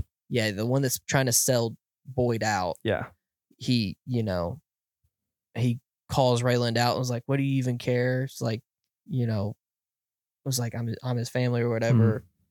And Raylan's like, "Yeah, we just dug coal together. Like, we weren't that close." Yeah. And I don't know, man. I hope they give more to show the investment in it all. They do a little bit, but I think you may be a little underwhelmed.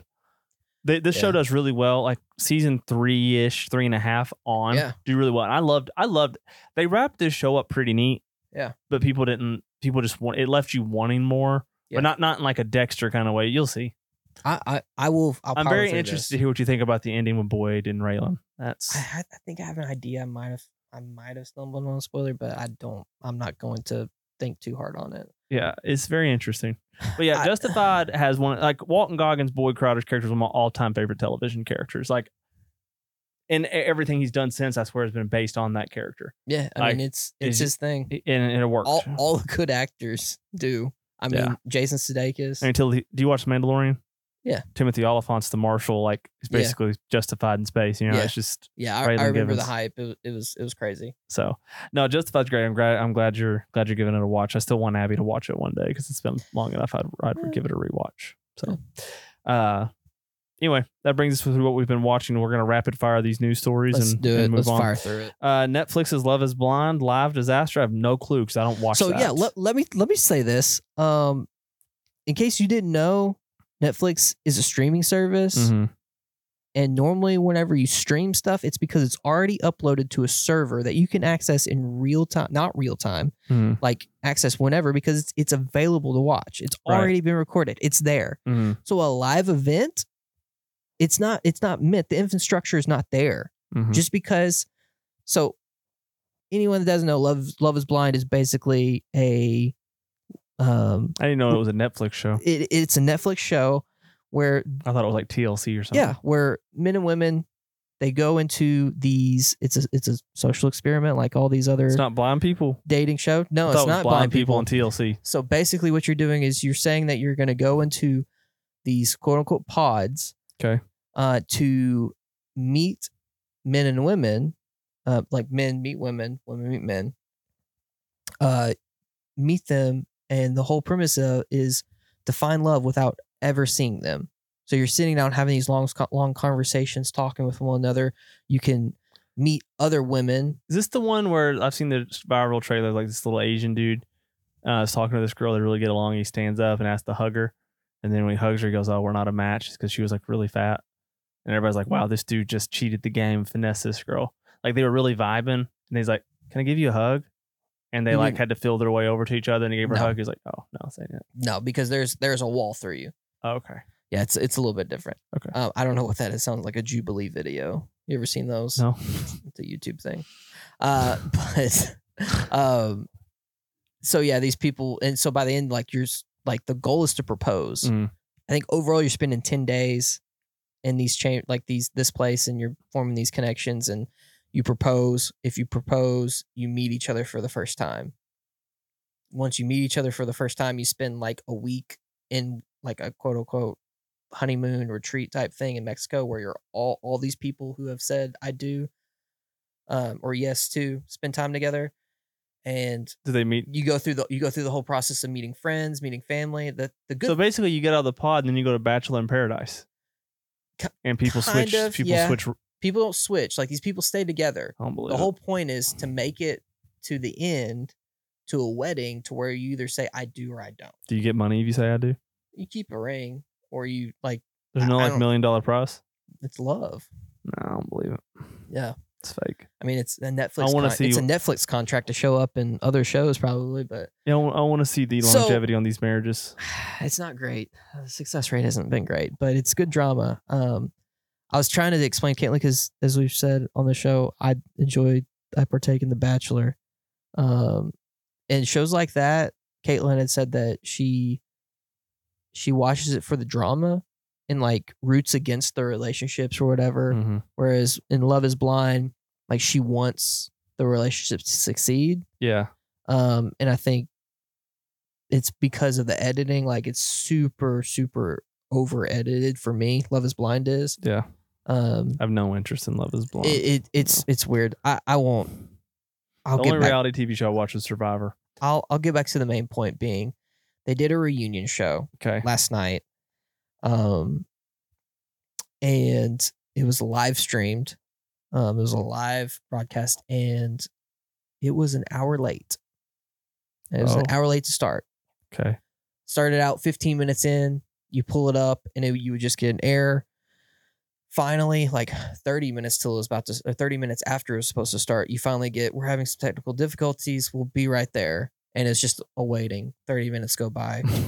No, it was an hour. I don't know how this didn't show up on my Twitter feed. Almost an hour and 15 minutes into it, it finally goes live, and it's a 2-hour show. And whether it was actually live or not, I don't know, but it's fine. But Netflix does not need to live stream. And they could do that. I missed this whole debacle. They did it one other time with Chris Rock's stand-up thing. Did it go well? Apparently there weren't any issues, but obviously their servers were not ready for this. So yeah. Shocking. Second story, Oppenheimer was almost delayed to the end of the year, but now it's still on track to release same day as Barbie, July 21st. This was like you wake up one morning and Oppenheimer's delayed. I remember. It was dropped, and then I think it was literally like 5 hours later. Which I was surprised because the day before they said there was a delay. Matt Damon had said he had seen Oppenheimer and it's fantastic. So I was like, it's got to be close to being finished. I don't know why they're delaying it if Damon's already seen it. So I'm glad. That's a hell of a whiplash of a double feature in terms of tone, but I'm all in. Yeah. Give me that day. I'm excited for it. I'm really Oppenheimer obviously gets all the hype, but the more and more I see from Barbie, the more and more I'm sold on Barbie. So yeah, because it looks fantastic. Because we didn't talk about it, but they released a full trailer. That's not just a teaser for it. While we were gone, The full Barbie trailer? Yeah. Looks great. Oh, absolutely. Absolutely looks fantastic. I did not expect Will Ferrell to be in this film. That was a shock. That was you saw Truman Show for the first time. I do get a feeling this is gonna be very Truman Show. Which, if I'm being honest, the fact that it possibly could be so much like another movie that is, does well, kind of makes me feel like this might not be as much of a success as I thought. Now, if the acting's great, the script's great, like obviously it will transcend all that. But Truman Show's really if this great. movie doesn't do well, though, that's 4 Margot Robbie movies in a row that didn't do great. Yeah. So she gets all the hype, but yeah. Third story, Super Mario Brothers is a great success. You'd be shocked if people don't know when me and like Dawson do that voice at work or like out and around, like, or me and Garrett did it. They'd be like, what is that? Like, Borat. Who? You mean who? Have you seen Borat? I mean, I'm a 30-year-old man. Like, I've seen enough of Borat. You never seen the full movie though in its entirety? Like, no. You got to. It's worth it. It holds up today even better than it used to. Okay. It's funny. Even Abby thinks it's funny. Like, it's great. You. Anyway, it's done like $850 million already. There's talk that it will probably hit the $1 billion mark. Highest grossing opening worldwide. Beat Frozen 2 out for animated films. So, and it's the only non-Disney movie in the top 5. Yeah. So yeah, crushed it. So good for it. I'm glad. Like I said, I'm a Disney fanatic through and through. I'll be there in less than a month. But I'm glad. I think competition does breed success, and no one's been challenging Disney. Yeah, and I think now DreamWorks is on it, and now Illumination's on it. I think this is good. I feel like DreamWorks and Illumination though are kind of. Are they owned by the same people? Illumination just does their own thing. Because Puss in Boots doesn't have like the Minions intro and stuff like that. But it is Illumination, I thought. I could be wrong though. I don't think so. You have to look it up. I will. We'll move on to the next news story while you do that, though. But yeah, Super Mario Brothers is absolutely crushing it. It did have like a 14% drop off, but that's no big deal. It's really, really good. The next news story, and you mentioned this before we went live too. Marvel is about has a contingency and plans to cut ties with Jonathan Majors after his scandal. And you told me his agent dropped him as well.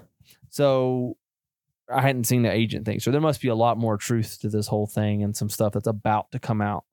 If the agent's dropping and Disney has released a press statement that they're ready to drop Jonathan Majors. You don't just drop somebody you've signed to an 8-picture deal off a rumor or PR that's already moved on and you just let breathe. There must be some other stuff going to come out about this. Either that or it's like a red herring, not a red herring, but like a warning shot of just like whatever you have to do to settle or like to make this right. Like, don't fight it. Like, own up to it. Own it. Be a redemption story. Move on. Yeah. We'll see. Either way, it doesn't look good for Jonathan Majors, and you chose Magazine Dreams. Yeah, that's all right. So, still doesn't take away from the quality of the film, though. It's fantastic, and I can't wait for everybody to watch it.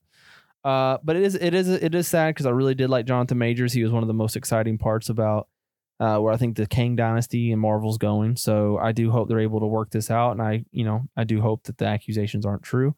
Yeah. And if they are true, I feel sorry for the women. I'm sorry to them as well, but we won't know probably for still a little bit more. So Illumination is it is co-owned by Universal Pictures, which is owned by DreamWorks. Are they just two separate entities? I believe so. Kind of like sometimes Pixar and Disney separate too. Okay, interesting. Odd choices to do. Legacy Media, man. But anyway, so I tagged in next to this. Unless you have anything to add about Majors, it goes in hand in hand.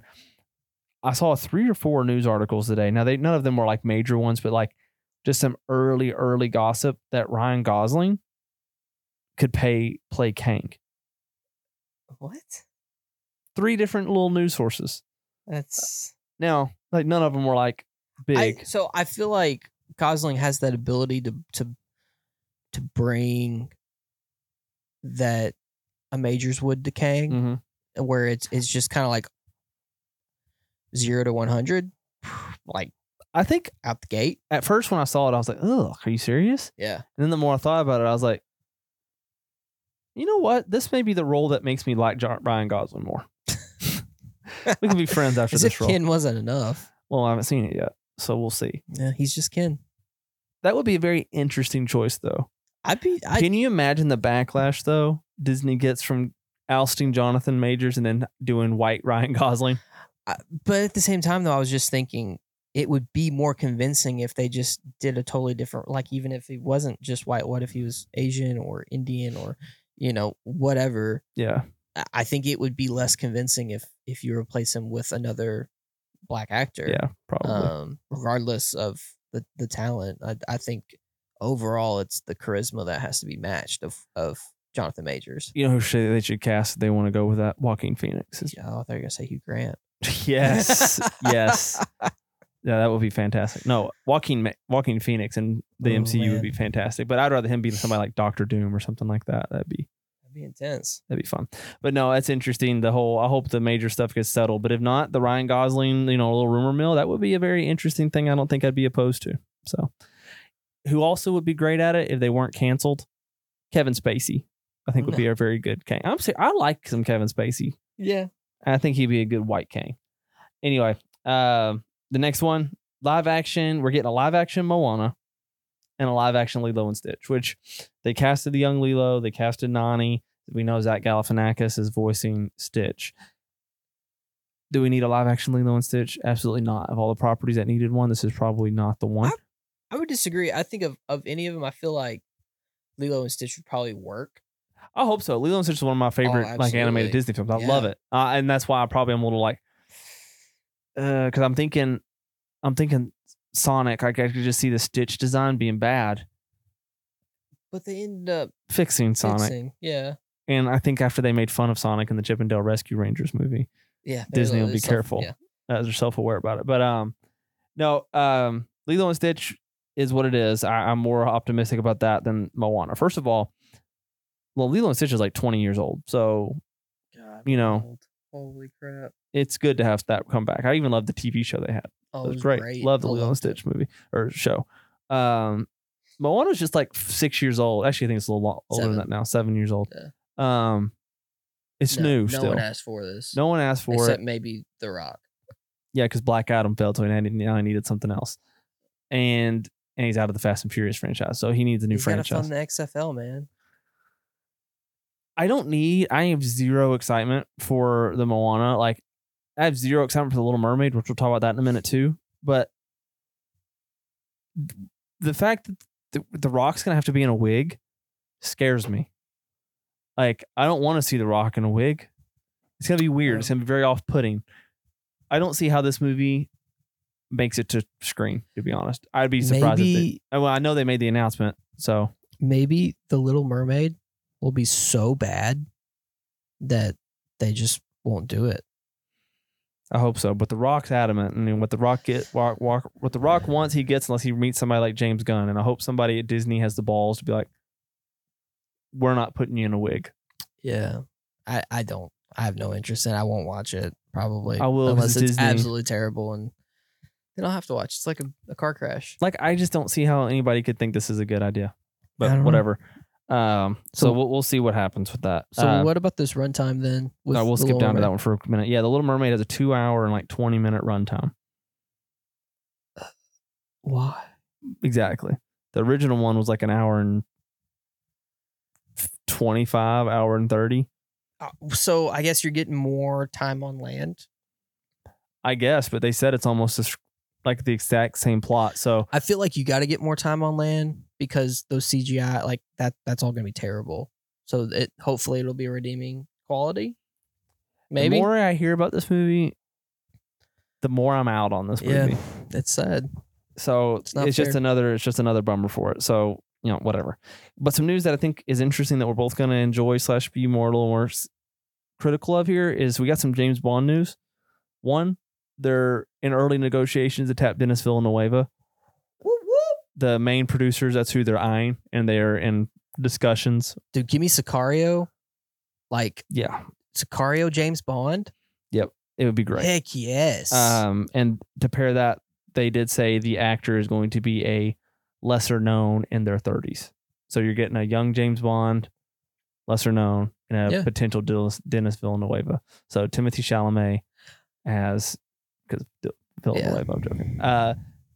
So I guess Aaron Taylor Johnson. I mean, he fits the age. He still could I think he is still quote unquote. I think that would be known. I think that would be a fun pair. Yeah, I mean he could. Which if it's gonna be Dennis Villeneuve, I think you get a gritty. I think it won't be a super hard turn away from Daniel Craig's version. Yeah.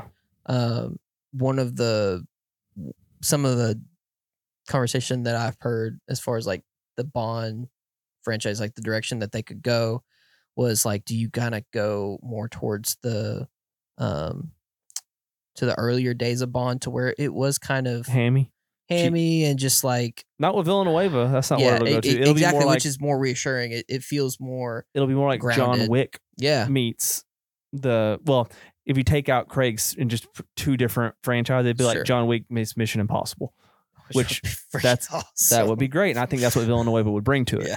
So that gets me very excited. I've been very tepid on the whole Bond news, but the Dennis Villanueva. And my immediate thought was John Wick Mission Impossible mashup, which I'm all in for. Did Craig's Bonds like have same directors, or were they? I think some of them were different. So at least with the first one, it might be cast like. Yeah, I'm not sure. They didn't say how long. I just know they're the producer. The main two producers were talking about Dennis Villanueva yesterday in the press tour. So. Speaking of other well-known properties, HBO has officially greenlit a Harry Potter reboot. Each season will be a new book, or will be a retelling of the books. Yeah.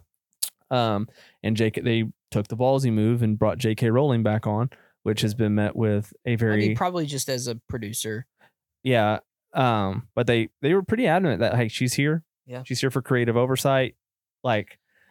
Basically saying like, hey, there won't be. I'm just gonna because that's what it is. J.K. Rowling's not gonna let them have a bunch of gay and trans characters in it.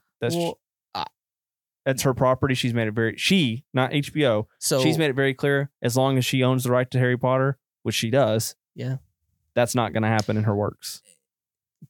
To your point, I think the reason that's not important.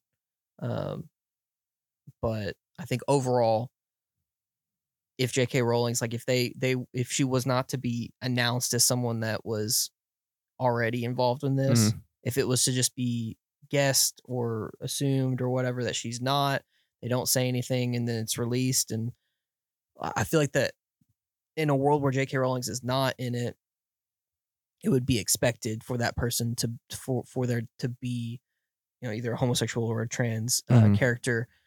To where it almost doesn't feel not true to the story, but necessary to the story. Yeah. To where it moves the story along.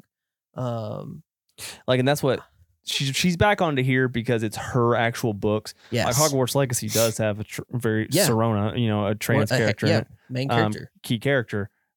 And all she just signed off like, hey, this is a Harry Potter creation. You can use some of the lore, but she's not it's technically within reason they can take creative liberties with it, make their own IP with it, but with these, she's not allowing that. It's still the retelling of the books via season. Which again, I don't think it's fair or necessary to say that she's not allowing, unless she has outright tweeted or something. No, she has outright, not for this specific thing. She's outright tweeted before, like when all the controversy, because that was so much. She said there will be no trans or homosexuality in my the core series in this live action series. No, in any adaptations of these books. Yeah. Talking about her core works. Yeah. Those will stay as the books are written. Okay. She's very adamant about that. Again, it is what it is. I mean, at this point, she's the one making the big deal out of it. But because I see both sides of it. If you're going to remake it, just remake it. Yeah. It's stupid to remake it right now anyway, because it's still too new. And plus, the whole controversy now is who's going to get to play Snape. That's a sensitive thing in and of itself. Alan Rickman's gone, so you don't really have their blessing. If they don't cast Adam Driver, though, it's all stupid. Oh, yeah. Absolutely. You have to cast Adam Driver as Snape. You just have to. I don't And even you have to know cast- who's close to second. And he has to cast Ian McDowell or Gandalf Yeah, sure. as Dumbledore. Tell me those aren't two inspired castings right there. But Ian McKellen. There you go. Let him play the other great wizard in fiction. Yeah. Gandalf and Dumbledore and Magneto. He's That'd got be the amazing. big three done. He's done it, So, Christopher Lee's dead. So, just move on. But whatever. I will watch them, of course. Yeah. And if they get the casting right, I'll be even more excited. But and if the goal is to, which I think HBO is great about this as far as staying true. Like if they do like they did with Last of Us, Last of Us. That'll be great.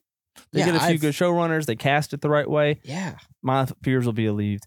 I'm probably not going to enjoy the casting of. I think the peripheral characters, and I'm not saying Dumbledore. I know I'm thinking of Abby, and you're a big Harry Potter fan too. Yeah. I don't mean peripheral as dismissive, but like Snape and Dumbledore, people like that. The real issues are going to be with Harry, Ron, Hermione. Those are going to be your big people because those are the most iconic. Like you immediately associate them with Rupert Grint, Daniel Radcliffe, and Emma Watson.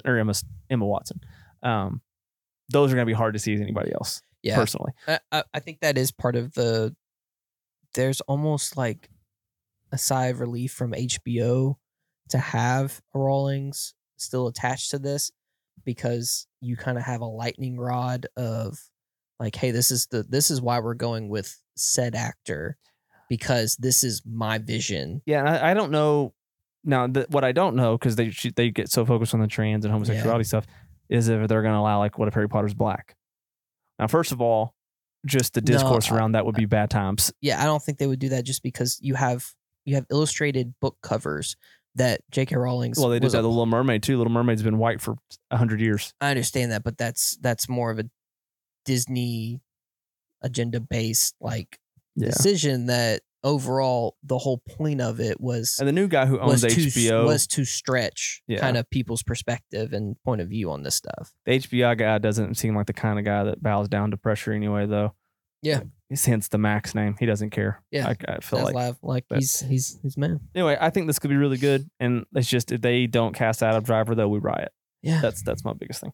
Next story, Lord of the Rings. Speaking of another, I didn't know we had Bond, Potter, and Lord of the Rings all in a row. Lord of the Rings: Return of the King is crushing it at the box office right now. The re-release, 4 hour, 20 minutes. People selling out theaters to see this. So super excited. I didn't know it was going to have multiple weeks at Cinemark. I might try to go see it. Might try to go see it with you. That'd be a great time. Other cinema news, Beau is Afraid. If you've seen the reviews, they're all over the spectrum. Some people calling it a career killer. For Ari Aster or really? Ari Aster, said it's one of the most self-indulgent, like Babylon, basically, like Babylon 2.0. And then you got some people saying it's like one of the greatest works of art ever made. So I can't wait to see it. They said basically he's working out his mommy issues on screen. Then some people say it's like deep metaphorical. Some people said it's like way too weird. So everything I'm seeing is just free advertisement to make me love this movie. I'm all in on it. I have to wait till May 1st to go see it. It opens that weekend, but it's Abby's birthday weekend, so I have to wait till that Monday. So I'll go see it Monday, May 1st. Be itching to go see this? No, definitely not. And lastly, we touched on it a minute ago earlier in the show. Renfield bombed. I'm sad about it. It barely cracked the top 5. But we did get on Stephen Colbert. Nic Cage named his top 5 Nic Cage films that he thinks are his personal favorites. Can you guess what they are? If Raising Arizona isn't one of them? It isn't. Wow. It isn't. Face Off? No. Con Air? No. These are his top 5 films he starred in. Adaptation? No. Pig was the first. Okay. Pig was his number 1 favorite movie he's got to star in. The Scorsese one. Bring Out Your Dead. That was Bring one. Out Your Dead.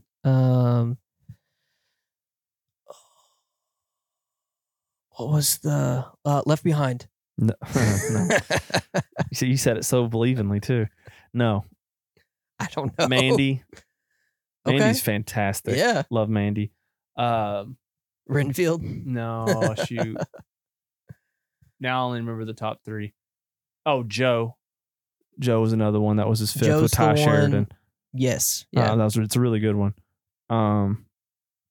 Oh man, what was his 5th? Is it an action? No.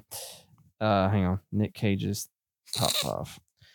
Because so based off Mandy, based off Pig, I'm really surprised. So it's a lot more current stuff. Mostly. Here it is. I honestly thought he was gonna say so. Pig was number 1. I need to revisit that one. I mean, that's really good. That's a 90-minute movie, and it's just. Bad Lieutenant, Port of Call, New Orleans. I've never even seen that one with Eva Mendes. What? That was his 3rd. Say the name again. Bad Lieutenant dash Port of Call, New Orleans. Okay. Who directed this? Oh, he did have a 6th, Vampire's Kiss, as a bonus at the end. Never heard of that one either. But Eva Mendes is in that one too. But yeah, none of the like iconic like Gone in 60 Seconds, Adaptation, Con Air, Face Off. I honestly kind of thought The Unbearable Weight of Massive Talent, the one that kind of relaunched him into mainstream fame, would have been on there, but nope. But good for Cage for going into, you know. Did you ever see Prisoners of a Ghostland? No. Ton of fun. So, did you find it? No, I didn't. It's okay though. I'm looking at some other stuff on Letterboxd. But anyway, that's it. That's for this episode. Now, this is going to be the longer episode of the week because our next episode for Thursday, we're just going to be previewing basically. We're doing a Coen Brothers in review, and that starts. Talk through some of the filmography. Yeah, kind of like what quick hitters of what not quick, but kind of quick, like what stands out from the Coen Brothers that we've seen, haven't seen, what our anticipation is, what we're going to think about them. And I can go ahead and tell you our first 2 movies we're going to be watching. Or no, I'll save it and announce it for Thursday. Okay. We'll announce it Thursday. All right. So, but yeah, we'll be talking about, it'll be basically all Coen Brothers, the Coen Brothers podcast. We're excited. But yeah, it'll be definitely a totally different shift from Terry Gilliam. It'd be a lot of fun. Yeah. So thanks for rejoining us. We gave you a lot to digest here. I know it was longer than normal, but that's because of a 2-week break. So we'll get back to the normal routine. So this has been another mostly film episode. So wherever you're listening to us, where you're tickling your ear holes, just give us a like, give us a follow, give us a subscribe, and give us 5 stars, baby. And we'll see you on Thursday. My name is Jonathan. I'm joined by my co-host JP. Yeah. Bye, everybody. Bye, guys. Bye, everybody.